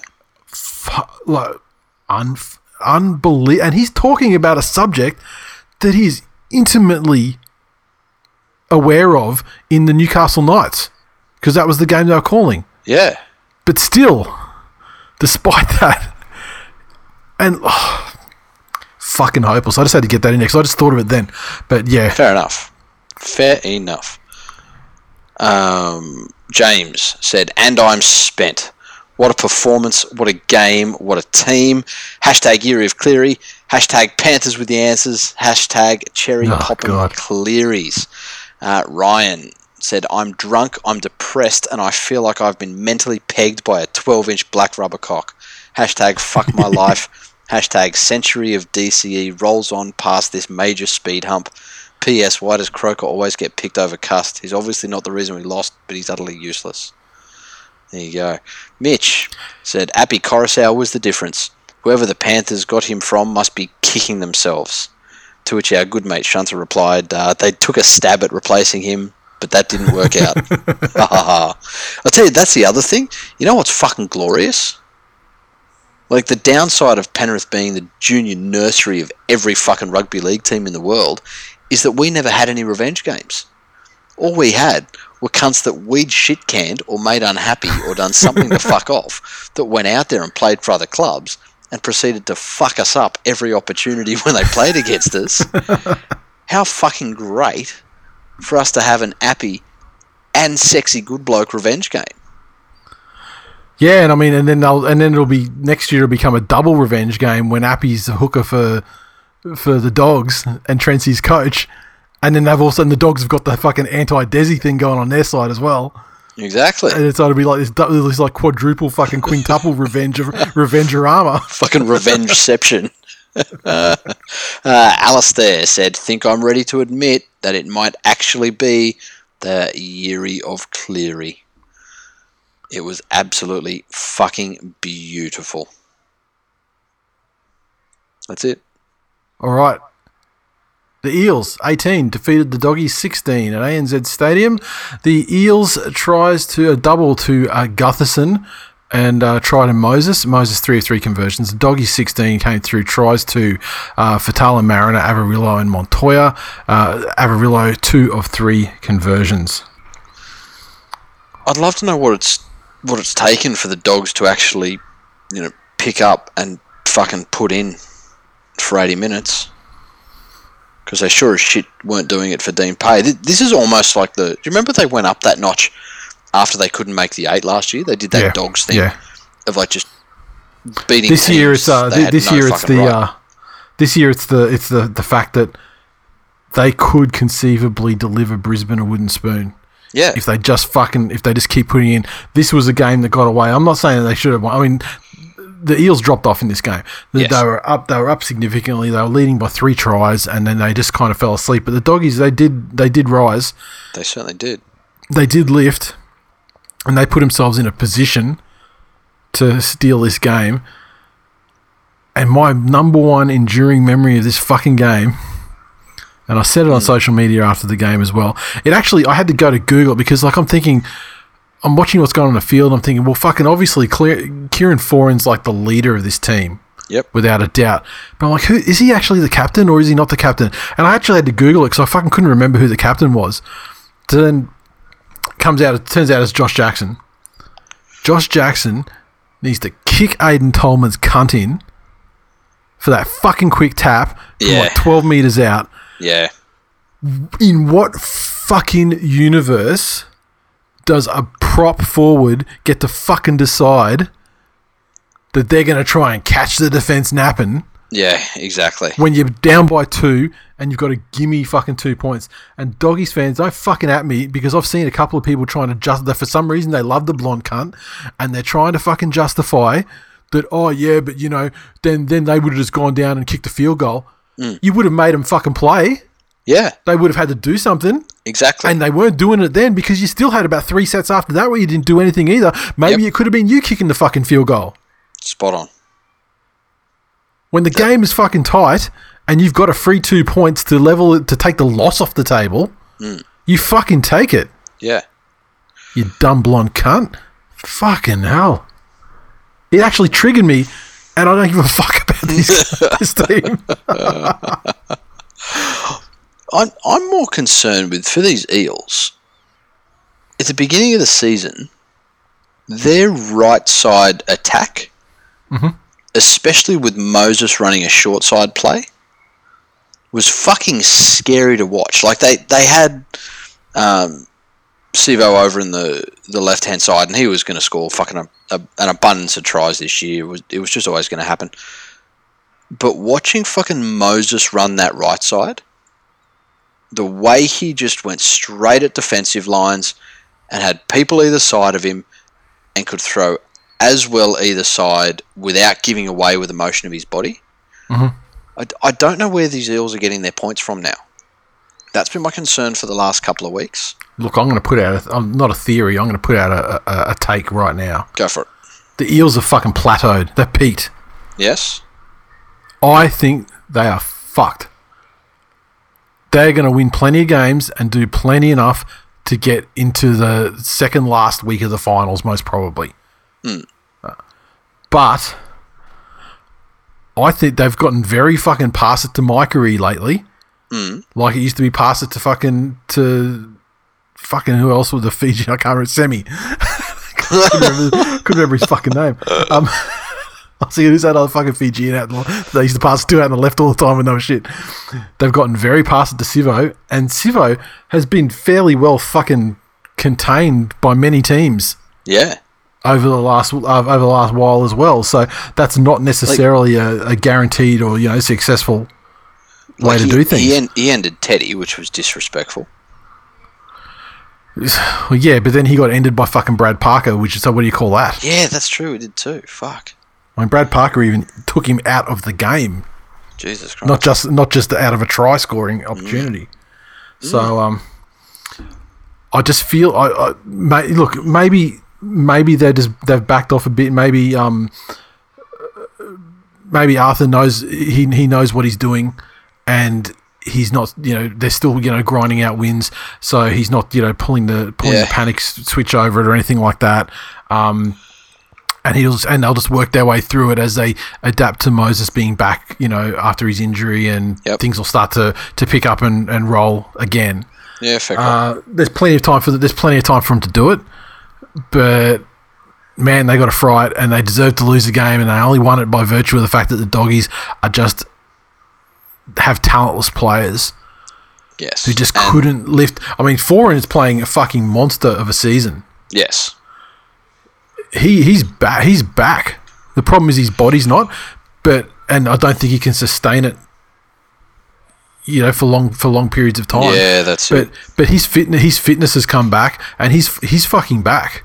He only needs probably 2 more players to go with him. Yeah, and they just don't have him. Yeah, spot on.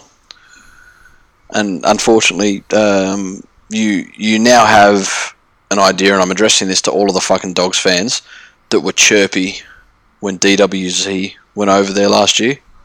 Oh, they know. They've known all year. I know they know. I'm just reminding them because it's fucking fun that they know. Yeah.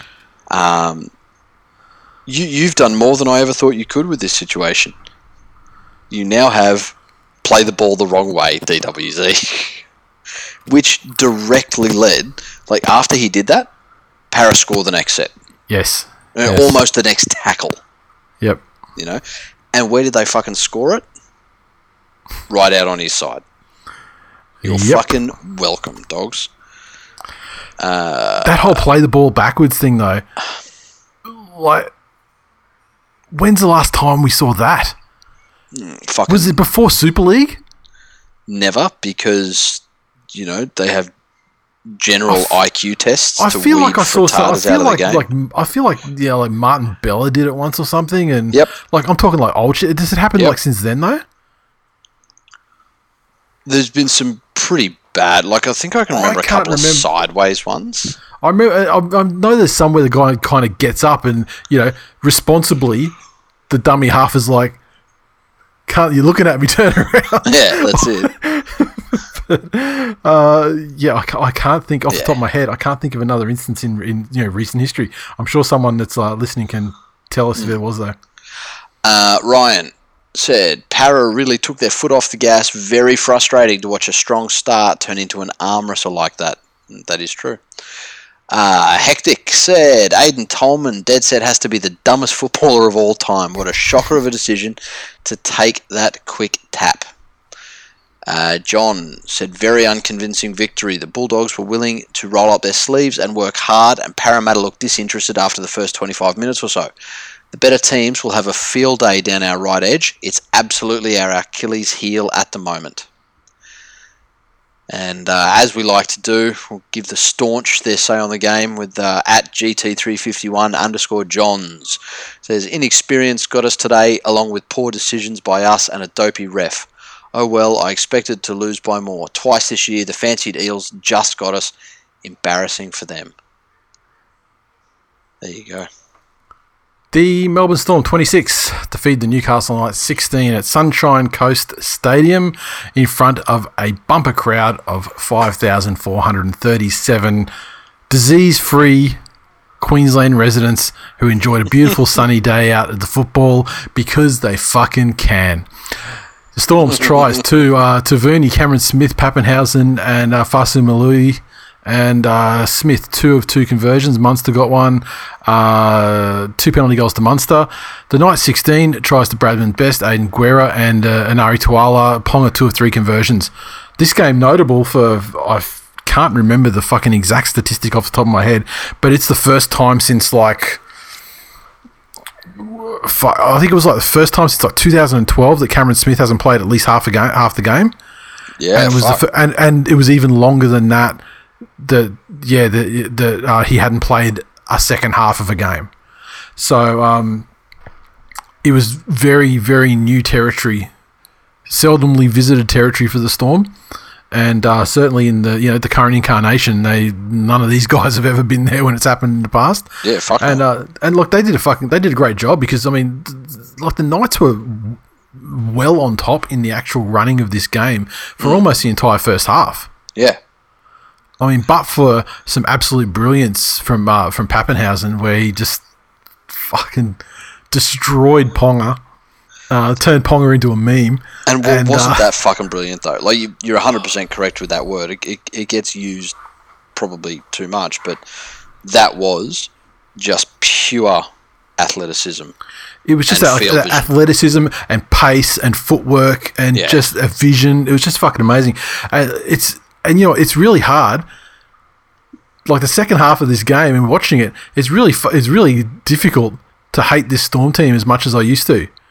And it's making me think, like, when Captain Cuntox finally fucks off into the sunset, there's not going to be any remnant of the cunts left at that side. And then you look at like your Pappenhausens and, you know, Fox and these guys. I mean, like, Fasa Malui, we're not going to see him because he's gone to the Titans. What a fucking buy he is. Yeah. For the Titans. Fucking Throw him in there with David Fafita, and you already got Foto Waika up there. Yeah, exactly. Fucking Think of it as a full forward pack. It's their sensational. pack is, and like Tino, surely by the end of this season he's got to be playing Origin for Queensland. I mean, he is fucking unbelievable. Yeah, not taking away anything from how well he's been playing, but who else is there? Who else has put their hand up?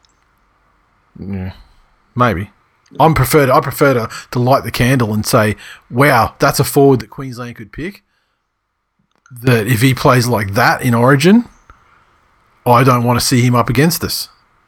Oh, I'd prefer to say fuck everything Queensland do. And well, yeah, that too.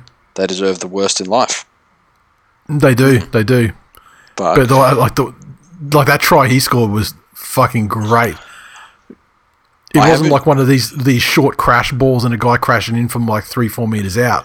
Yeah. I mean, he gets that ball, it's sort of 15, 20 meters out. Yep. And just powers his way through the line. Yeah, exactly. And then finishes it off.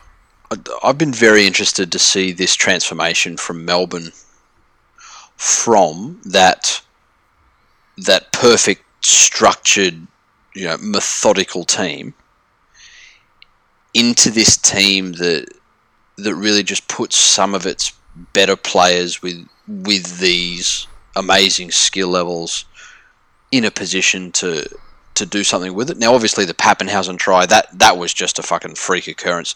No one did anything to really set him up for that. That was all him. That was just broken play and genius vision and the rest of it, yeah. That's it. But the Storm game plan recently just seems to be, keep things as tidy as you possibly can, play for field position, and something will unfold. And again, you can say all you want about cheating cunts or whatever it's been, but having multiple iterations of a team and a play style under the one coach with some of the same players, I think goes a long way for Bellamy's coaching greatness credentials. Yeah, and I mean, like the Storm have been one of the last teams to really adapt to this new style, and they kept winning for the most part, and I think that was just through the fact that their defense is always great. Yes. And so they kind of hung in there through defense, but now, in this game in particular, it seemed to signal the turning of a corner, where now their attackers sort of has come up and adapted to the style as well. And as you alluded to before, we're far from seeing peak Melbourne. Yeah. Lee said in the Facebook group, it doesn't get any better than watching Paps slight Ponga with the smallest of steps. # real fullback. Oh, fucking ouch. Super Grover said, # Faps for Paps. I'm not even sorry. You get a courtesy one this week. Danny. What's he not sorry about, though? I think he's not sorry about the quality of that fucking content because it's not good. Yeah. Danny said, at least he's really struggled without the Origin break to just get all the shit out of his system mid-year, hasn't he? It's like a fucking juice cleanse for gronkiness. Danny said, at least it wasn't a blowout like I feared. They had a bit of a go, but it felt like last week's effort carried into this week against the worst possible team you could put that effort up against. Ross said, every year you can bank on it. The Knights are by far the worst team on the last tackle with the ball as much without it. Yeah, it's not wrong. For all of his fucking feigned achievements, I thought that there would have been some better game management from Newcastle. At Cobra Burgers said, seriously, I don't get the Kalen Ponga hype, and he's added him on Twitter. Well done, not a coward. I don't get the Kalen Ponga hype nor the contract. If you're not paying for wins, then what are you paying for? You're not paying him to put butts in seats, because if the guy doesn't know how to play, who's coming to watch? Goose steps don't win games. It's both of us on record saying paying for potential is a bad thing, or overpaying for potential, I should say, is a bad thing. But Newcastle fans, I mean, you probably didn't capitalise in the second half like you should have, but there's fucking periods of the first half there where, like, that Pappenhausen try was against the run of play, but that entire time, even when after that try, Newcastle was fucking well on top in that game. Yeah, 100%. So, like, it's not like this. it's like, some performance to get fucking down on. It was one of the better performances they've had in the last month. That's it. So, but, what do I give a fuck? I don't fucking care. Fucking implode. I don't give a shit. Do what you're going to do. Well, now they've got Blake Green coming because that's what they needed. Oh, yeah, exactly. Another half. I mean, like how many hookers have they expended? Like 5 in the last 2 weeks? Yeah, that's it. So what they do, they bring in another halfback, and I guess that means that, like, probably their best attacking player and probably their cheapest one in the form of Kurt Mann, he's probably the poor cunt's going to have to, he'll be forced to play hooker, and then I guess Green and Pearce do something. Who fucking knows? Wait and see.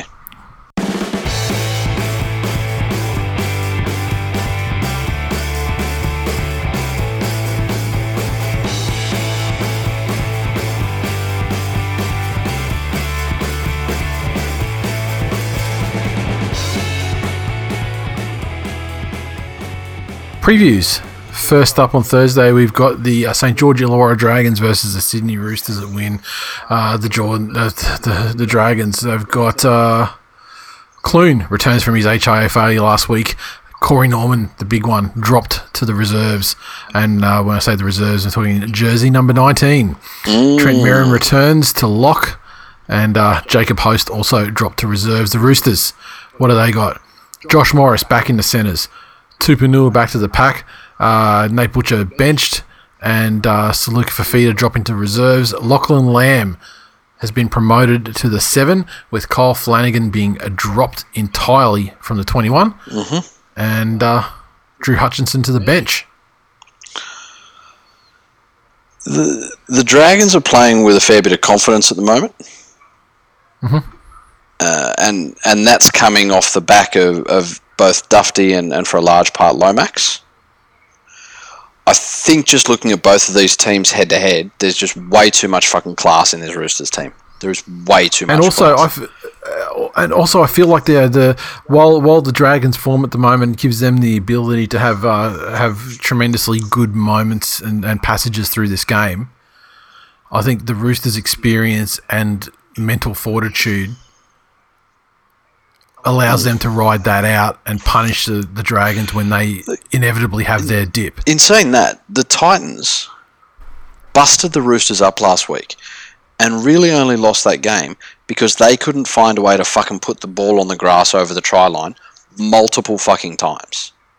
Yeah. If the Roosters have had the rocket up them that they deserve for that defence last week, this is a great opportunity for them to solidify. I would suggest that they have. Yeah. Because when you drop Kyle Flanagan, who actually hasn't been playing that bad. Yeah. That's like he's been scapegoated for. And realistically, it's Kiri's show anyway. So yeah, I'm going to tip the Roosters. Same. The Mighty Manly Seagulls take on the Warriors at Brookie. What do we got here? Brad Parker obviously out via concussion. And I think Brad Parker, one more concussion this year, I reckon he's done. You reckon? Well, it seems like these days they're much more rigorous about just cautious about players' long-term health and things like that. And I reckon that's his third one this year. I mean, you can't have too many concussions in a year before you turn 100%. To fucking like a Liam Fulton vegetable. Yeah, that's it. So, but I mean, he's had a fucking couple as well, and over a number of years. So, I guess you just got to trust specialists and they'll tell you whatever. But it's CTE in your future, son. So Funa comes back in, which is a great move. Cust back in the side. Unfortunately, Lachlan Croker's still there as well, and. Albert Hopewadi in 21. Let's get him in there. And Guacamole in the 18. Let's get him in there. How about that, Desi?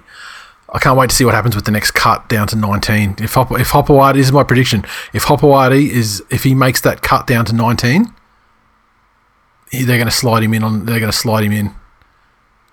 give him a run. I don't know where. Probably on the wing, but I'd love to see him to say, "Fuck it, you're a gun fullback. Get in there, lad." The Warriors. Blake Green is out because he's playing for Newcastle now. Yes. And that brings Chanel Harris-Tavita in. And if I remember anything from the Rugby League Live 4 streaming days, he is a terrible player. And and they're full of a bunch of a motley crew of other characters like Daniel Alvaro, George Jennings, and Jack Hetherington, as well as actual Warriors players. Yeah. Manly. Yeah. Win well or fucking wield the axe. Yes, exactly. The Rabbitohs take on the Broncos. ANZ Stadium. The Rabbitohs, no change to last week.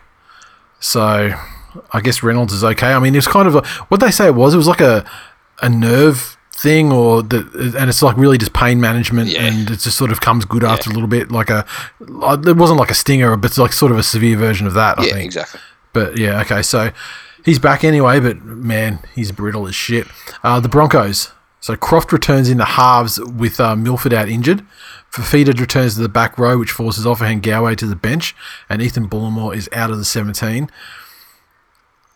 The Broncos, they really did try and they really did lift last week. Yeah. It was one of their better... It was probably their best or second best performance since the resumption. It was 70 minutes of, this Broncos team can jag some wins here.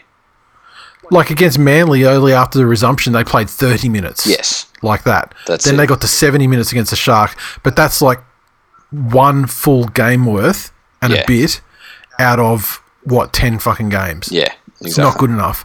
Can they replicate that again? The biggest problem is Brodie Cross back in the side. Yes, he is. Now, I'm not saying Milford is the be-all and end-all. Believe me, he hasn't been for years. But Brodie Croft, he's part of the problem. Yes. 100%. I'm kind of torn. Does David Fafita coming back give them some punch that will carry things in a positive direction? But does Croft, does he balance that does he level it out or tip the scales the other way? In any case, this is a game that the Rabbits have to win. I mean, remember that they're already down 1-0 to the Broncos this season because before the resumption, the Broncos were great, remember? That's it, and they ambushed Souths.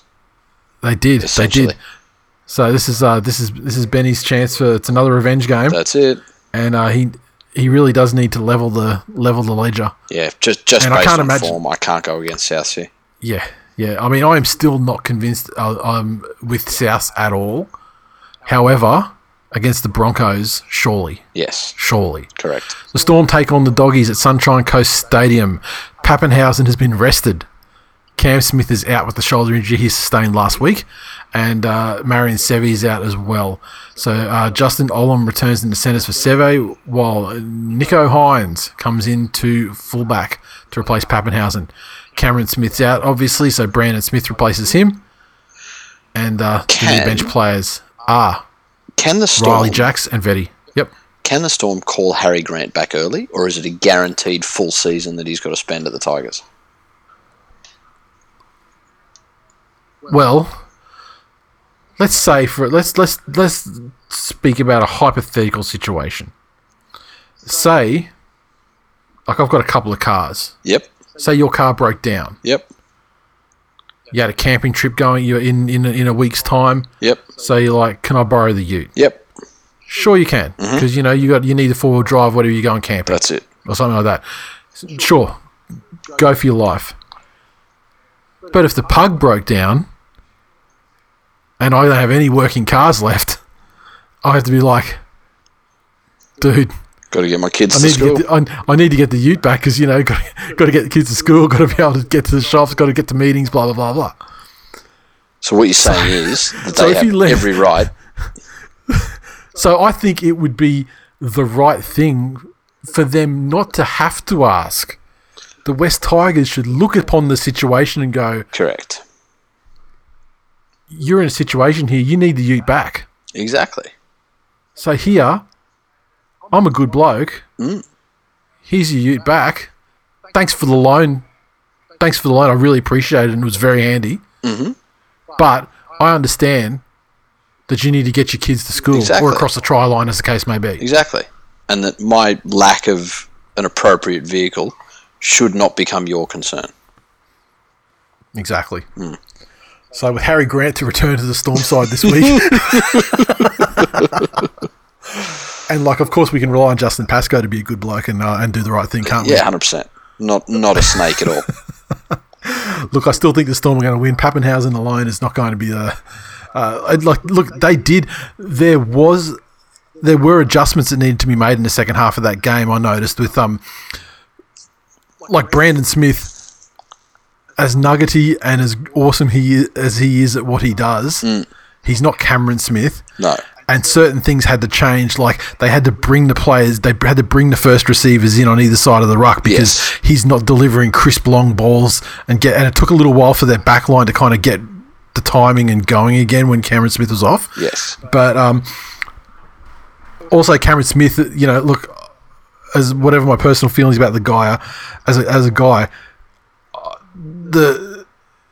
every time a player gets tackled, every time he's into dummy half, ready to go. Yeah.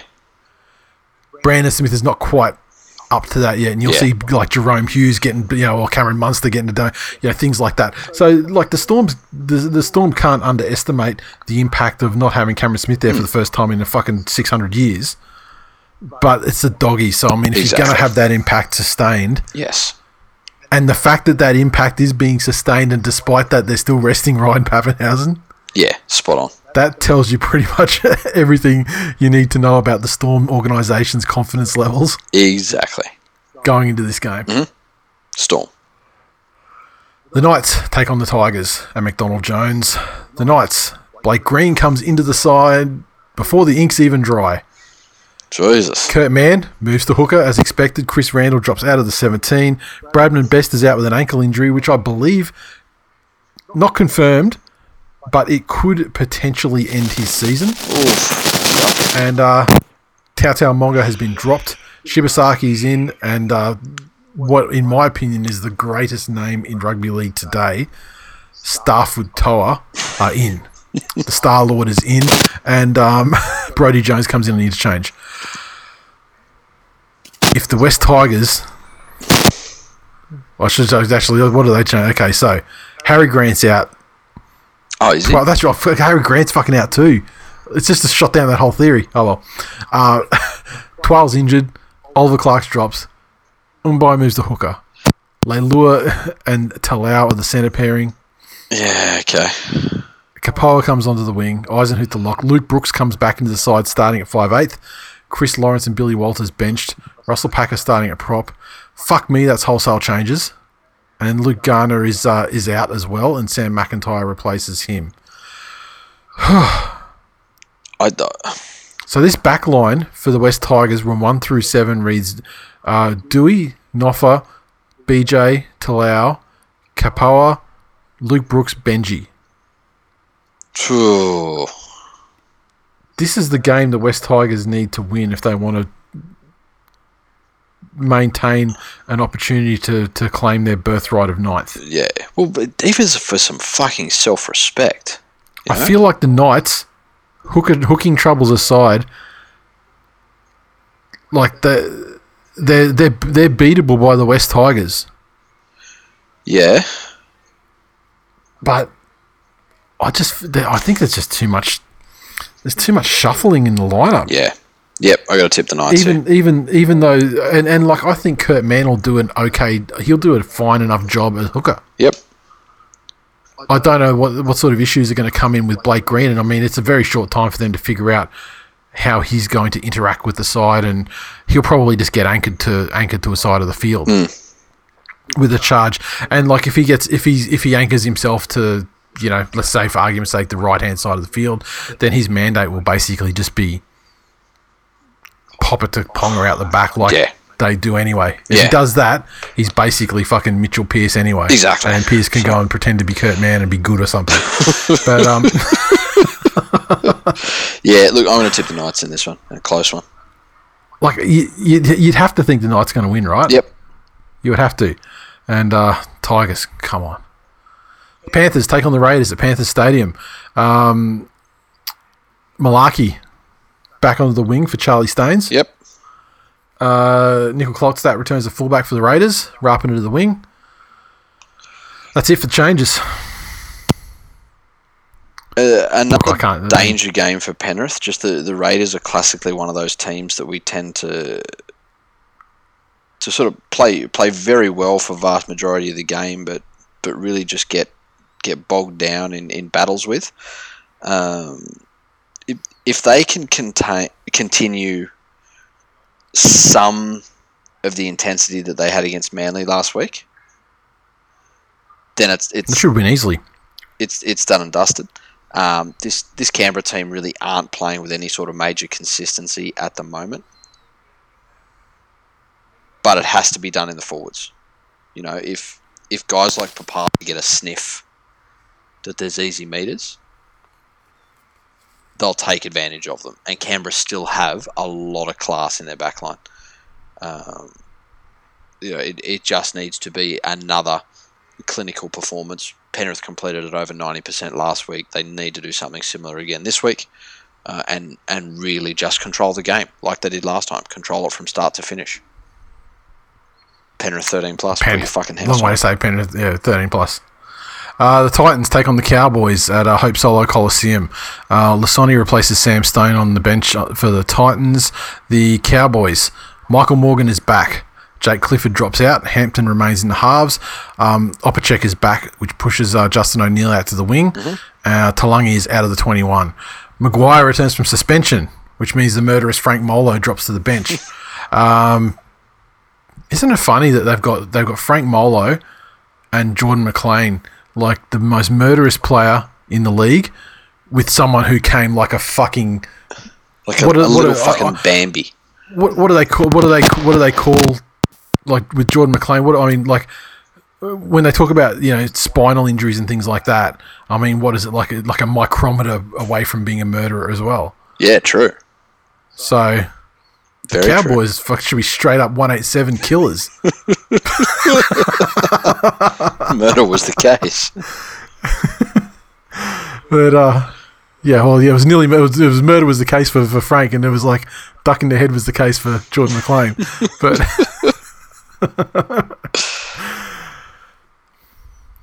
oh fuck! Look, the Titans in their last week incarnation, if they can put like that kind of a game together for 80 minutes, then they've got a great fucking chance. Man, you know what? It's not even that. If the Titans can just get the fuck out of their own way, for half the game, just don't fuck yourselves. Yep. For half a game, that's it. That's all you got to do. So really, your message is directly to the ears of Justin Holbrook to say, Peachy's in the 16, leave him off the field. Exactly. Until the second half. Exactly. Or for greater than or equal to 40 minutes total time of the game. Correct. 100% correct. Yeah, I'm going to tip the Titans here just so they can continue. I think Titans in an upset. Being the most successful team in Queensland. A lot of quality ins for the Cowboys, don't get me wrong. But, we're not invested, we're not invested that highly, but, as far as mediocre investment goes, we're pretty much invested on the Titans becoming the best team in Queensland. Correct. Especially if that helps ensure the Broncos are the worst. Yes. The Sharks take on the Eels at Jubilee. The Sharkies. Dugan is perhaps going to come back again. It's funny how he's got that 200th appearance in NRL coming up. Like Josh Dugan, the player, the first thing people think about with Josh Dugan, injuries, cat, doesn't play, gets knocked out of games, doesn't play because of a boil, etc., etc. Cruises on the roof. Yes. That's Dugan. So he's coming up to his 200th game. He's been named to have his 200th game 2 weeks in a row. And he's been a late withdrawal on both of those games. It's the Duganest shit ever. But he's back in the centres with Ramian. What else we got? Talakai back into the pack. Britton Nakora dropping to reserves. And Moylan returns in the 6. The Eels. Raystone named on interchange, which pushes Takarangi to the reserves. Otherwise, as per last week's program. Did we actually have any clarification on how many of these 200 games he played more than 10 minutes in? No. Like, I'd demand some... Hit us up, somebody. Yeah, exactly. I'm not celebrating shit or acknowledging shit. Like, it's got to be more than a half, doesn't it? How much of a game does he have to play to satisfy you? Correct. Oh, over a half. Okay. Over a half. All right. So, yeah. Fuck the Green Whistle Merchant. Parramatta. I'm going to go on a limb here and tip the Sharks. Yeah, I think the Eels are they're far too consistent. They can't the Sharks can't pull out the old we're shit for 70 minutes against the Brisbane Broncos for fuck's sake side. They can't pull that out and beat the Eels in the last 10 minutes. Yeah, no, I hear that. I'm not sure that this Eels team is the one. As long as the Sharks can do that Sharks thing where they really drag people into an arm wrestle, I think this Eels team is primed to fall into that. Yeah, but you know what? I don't think that that's necessarily the worst thing for the Eels at the moment. The way they're playing, I think that sort of game benefits them more than a team that's ruthlessly trying to expose their right-hand side in defence. That's been the problem for them. And while it's possible that Wade Graham could do something with Dugan down that side, yep. You know, it remains to be seen if that's the way it actually goes down. Yeah. Okay. Interesting. We shall see. I mean, just like on a form sort of perspective, you know what I mean? Like yeah, it's still winning form for the Eels, and I just don't know. I'm just not sure how much I rate the Sharks just yet. But you know what? This is a great test, and if they can pull off the upset against the Parramatta Eels, then I'll be like, okay, I may be predisposed to think very differently. No worries. After this game.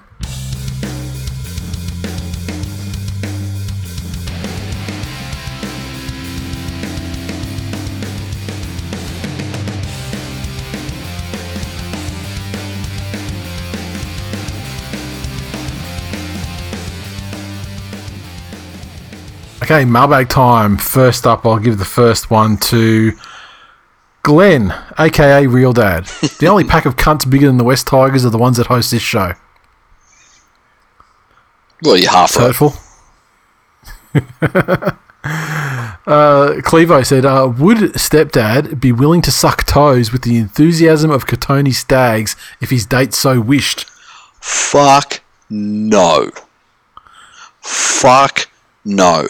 And you're not into sucking on toes? Let me tell you why. I eat ass. Fucking gladly, with enthusiasm. I fucking get a little polka dot napkin that I bought from home and I tuck it into the fucking top of my shirt before I go to town on that fucking date. Now, you might be thinking, surely you'd rather lick a toe than lick a booty hole. Well, think about the most disgusting thing that a booty hole can do, right? Take a shit. Mm-hmm. A, girl shits are fucking much cleaner than boy shits, so there's that. But you make a decent attempt to clean that shit away from the fucking booty hole. You know, there are things in place available to you, and well, most of the girls I know anyway carry fucking wet wipes with them when they need to shit anyway. But there is an active effort to clean any of the gross shit away from the surface of it. Think about toes. The only fucking thing that could potentially clean those fucking manky, bacteria-ridden Shrek stumps is the sock being pulled off over them. That's the level of fucking cleaning they get. Right? Now, everybody, I want you to run this exercise at home. Or in your fucking car when you get to a red light. Do it fucking safely on the foot that's not on the brake. Right? Take off your shoe, take off your sock, whatever it is you're wearing. get your index finger and stick it in between your pinky toe and the one next to it and fucking rub it in there. Take that index finger, take it straight up to your nose and fucking sniff it. And then tell me you want to put the source of that fucking smell in your mouth? Fuck out of here. No. That did not go the way I thought it would. Phil said, so is this Kotoni Staggs' way of getting a trade to the Panthers? Well, I mean, I don't think he had anything to do with it, but also I think his camera work was substandard. Correct. I mean, boot the slut. There was no jovial there's a classic. nickname. It's a gonzo classic. Where's the dialogue in Kotoni Staggs' one? Exactly. There was just shameful whimpering.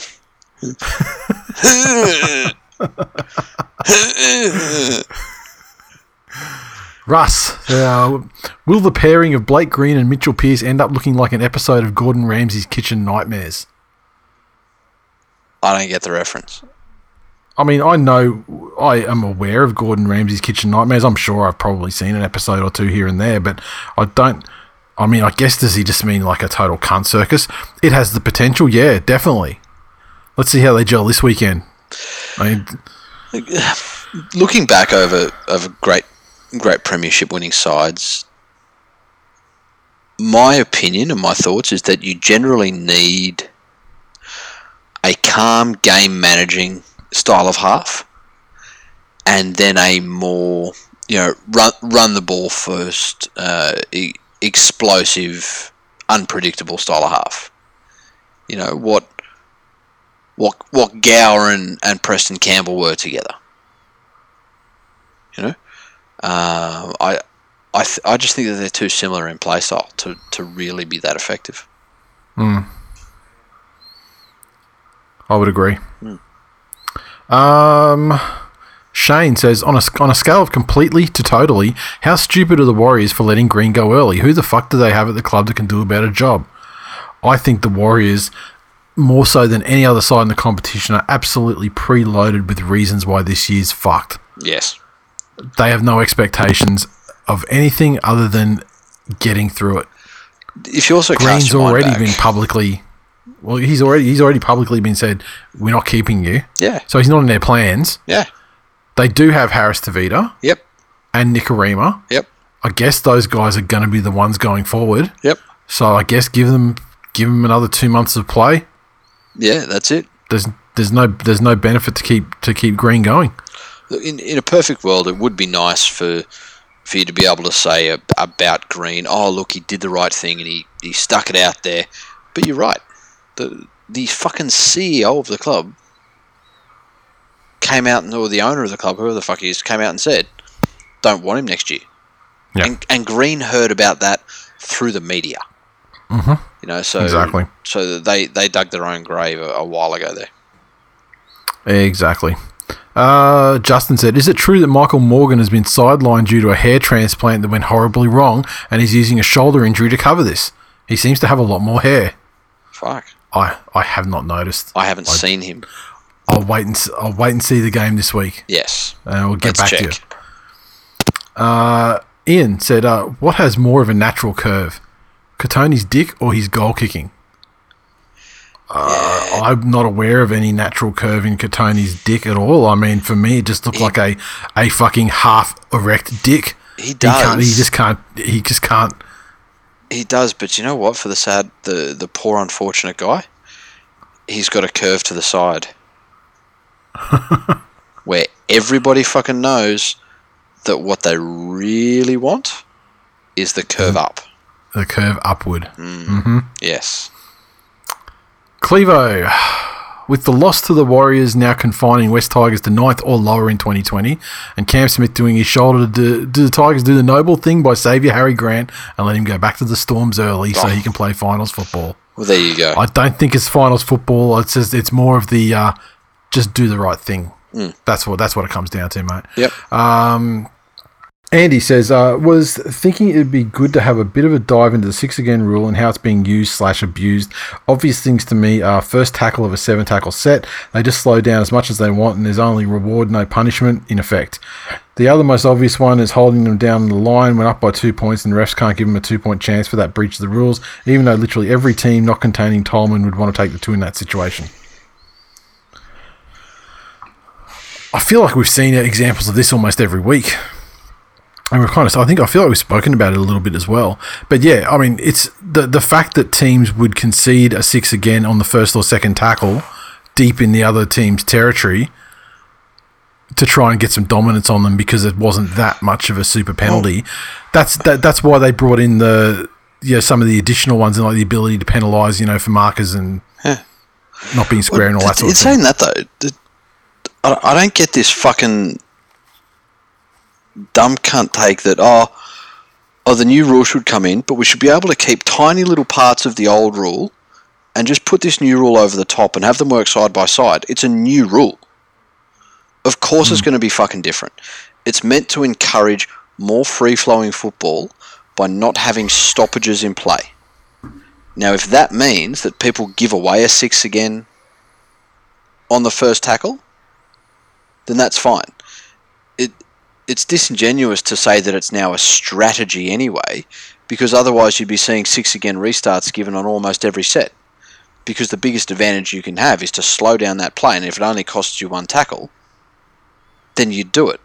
It's exactly the same reason why giving away a 7-tackle set, that's only 1 extra tackle, but no one talks about that and says, it's unfair, it's not enough fucking reward. It's meant to just cut the stoppages, have more continuous gameplay, keep the ball in play for longer, to give more exciting attacking football down the track as fitness and attrition take their toll. That's it. There's nothing more to be said. There's no difference than a team being happy to concede a penalty on their line if a team's down by 6. Yeah. How many times did we used to see it? They'd concede penalties, cunts were sent to the sin bin. Mm-hmm. So it still happened. Nothing's changed. All it's done is just give the opportunity to have less stoppages in the game, less chance to use the penalty for a rest. Yep. And force teams to adapt. It's the new rule, it is how it is. Fucking live with it. Dan said, what can we do to keep the Rugby Sevens ladies in league now they've been okayed to play in this year's comp? Fucking pillage the ranks. Fucking honestly, Manscape or Ladyscape, whoever their fucking partners are, keep your shit trimmed just to give them that subliminal fucking message that life playing league is better. There's less fucking when you're playing league than there is getting that fucking pube of a sport 7s down your throat.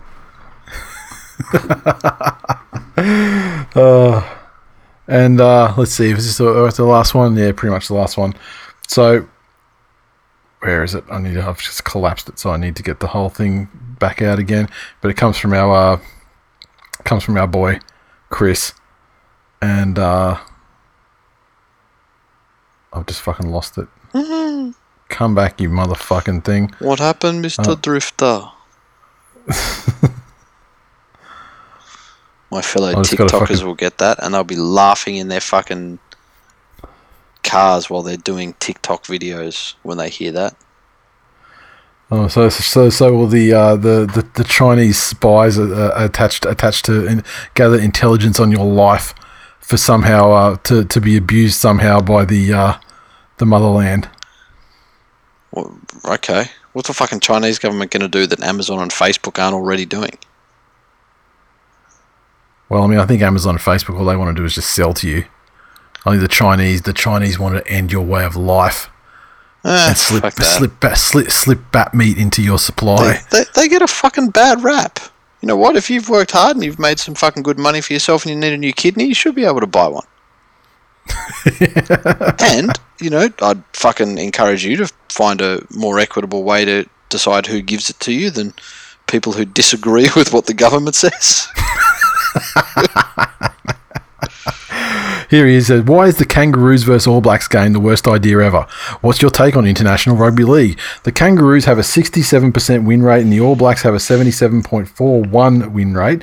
Why is International Rugby League seen as a joke because of the Kangaroos' dominance, and International Rugby League doesn't receive the same criticism despite the All Blacks being more dominant? International Rugby League is not seen as a joke because of the Kangaroos' dominance. International Rugby League is seen as a joke because of the very infrequent nature of international games being played, and also the very small amount of countries that get to participate in these high-level international games. There are essentially 3 top-tier nations. Mm-hmm. And, that's arguable. Obviously, Australia is a nation. England is a nation. New Zealand is a nation. No. And then you've got Tonga that are on the up. See, this is what's arguable. New Zealand is fucking lucky if they're little more than a town. Well, that's their fucking contribution. But I'm just being strictly based. If you think of the history of results and things like that in international competitions, New Zealand's up there. France had their time where they were kind of they were the third sort of team. Tonga's are coming up where they're challenging to be the third sort of team, and then you've got a bunch of other people, and then you've got an absolute truckload of minnow-ish countries that have very fledgling when international teams that play against other minnows to try and raise the game. So the issue with these fucking lower tier nations is that for an international competition, if a player can be completely fucking removed from the professional level of the sport for more than a year and walk into national representative honours for a country, that's where it starts to lose fucking credibility in the general public's eyes. The other thing you got to and outside of the top 3 teams or whatever, a large number of the players in these other teams below that level fall into that category that you just mentioned. Whereas the easiest and quickest way to talk about the advantages of international union over league is that they have a real World Cup, because there's probably 4 sides that could win it legitimately. On their day. Yes. Every time, on their day, and then there's a bunch of sides that get that can pull off results. Like we had that amazing result in the last year where Tonga got over Australia, and that was like fucking unheard of. And and now there was like the year before they got over New Zealand, and that was unheard of. Like, but that's like few and far between. Whereas even in union, I mean, you get teams like like Japan they're starting to get they're getting beaten by 100 a decade ago. And now they're starting to take teams out, and actually they're a competitive side. So there's no doubt that their international game, particularly as it surrounds World Cups, is just better. But your original question was, why is the Kangaroos versus All Blacks game the worst idea ever? And I'll tell you why. Rugby is pretty much fucking dead in this country, and the NRL is well and truly on top in this country, and there is no reason whatsoever, after the cunty raids and things that the union have tried over the last 2 decades on and longer on league, there is no fucking gain for us to give that dead sport in Australia a lifeline to publicity, revenue, attention, anything. I heard fucking let Phil him die. Kearns has been appointed like the head of Rugby Australia, whatever the fuck it is. And he's going on that the Australia needs to host the World Cup, and it'll be a giant fucking boost for our economy. Get your fucking sport more than a $20 million TV rights. Then come and talk to us about hosting a fucking World Cup. Get a fucking TV rights deal that I couldn't realistically raise in a GoFundMe in 90 days. We could start a fucking change.org position to have more people donate $1. I could get more than 20 million people to donate $1 and never have rugby union shown on television again, and you're fucking gone. I agree with you wholeheartedly. There's also no international advantage. No one in South Africa is going to watch that. and go, oh wow, what's this fucking great version of rugby that I've never seen before? I'm going to religiously watch that and then buy a fucking membership in Australia and lots of merchandise. There's no upside for rugby league. Yep. Absolutely none. It's a fucking ego project by Mal Meninga. Suffice to say, it is a terrible fucking idea. Okay, tipping. King Kong has stretched his lead out to 3 points. It's a very early in the season to have such a large lead. On 75 there in second place, we have Andy, 6 again, Yanar, Sneaky Kiwi, Benny, 89, Matt, and On a Blood Buzz, and then that takes us down to 7th, and then 1 point back, JBB, Nightmare, and the East-West Arabian Swamp Echidnas. So, get your tips in. And that is it for full-time for episode 362. Thanks for listening, everyone. As always, interact with us on Twitter, so follow at TWI League. Our Facebook community lives at hashtag TwillNation. The direct link for that one, facebook.com/groups/TwillNation. Get in there and we'll process your application immediately as soon as we get the notification. We're also on facebook.com/This Week in League. So make sure you hit the like button, share the posts around and all that sort of things. Help us spread the good word. And if you'd like to support the show, make sure you drop us a rating and a review on Apple Podcasts. And if you want to go the extra mile, our digital memberships are still available and can be picked up anytime for $3.99 a month. Had a review this week come through from Half Mo Rocks, top shelf, 5 stars. How a Broncos fan comes to love this show is a pure example of why it's so damn good. Get on it. Thank you, sir. Appreciate it. And lastly, thank you again to Manscaped for supporting the show. Get your Lawnmower 3.0 now at manscaped.com and use the code TwillNation to save 20% and get free shipping on your order. Hashtag and, Yeary, if you Yeary of Sheary. Yeary of Sheary, yes. And make sure if you do avail yourself of the deal, let us know that you did. Fuck yes. Because we'd be very interested to know. And feel free to throw us your own anecdotes. Send photos. Business at This Weekend. No.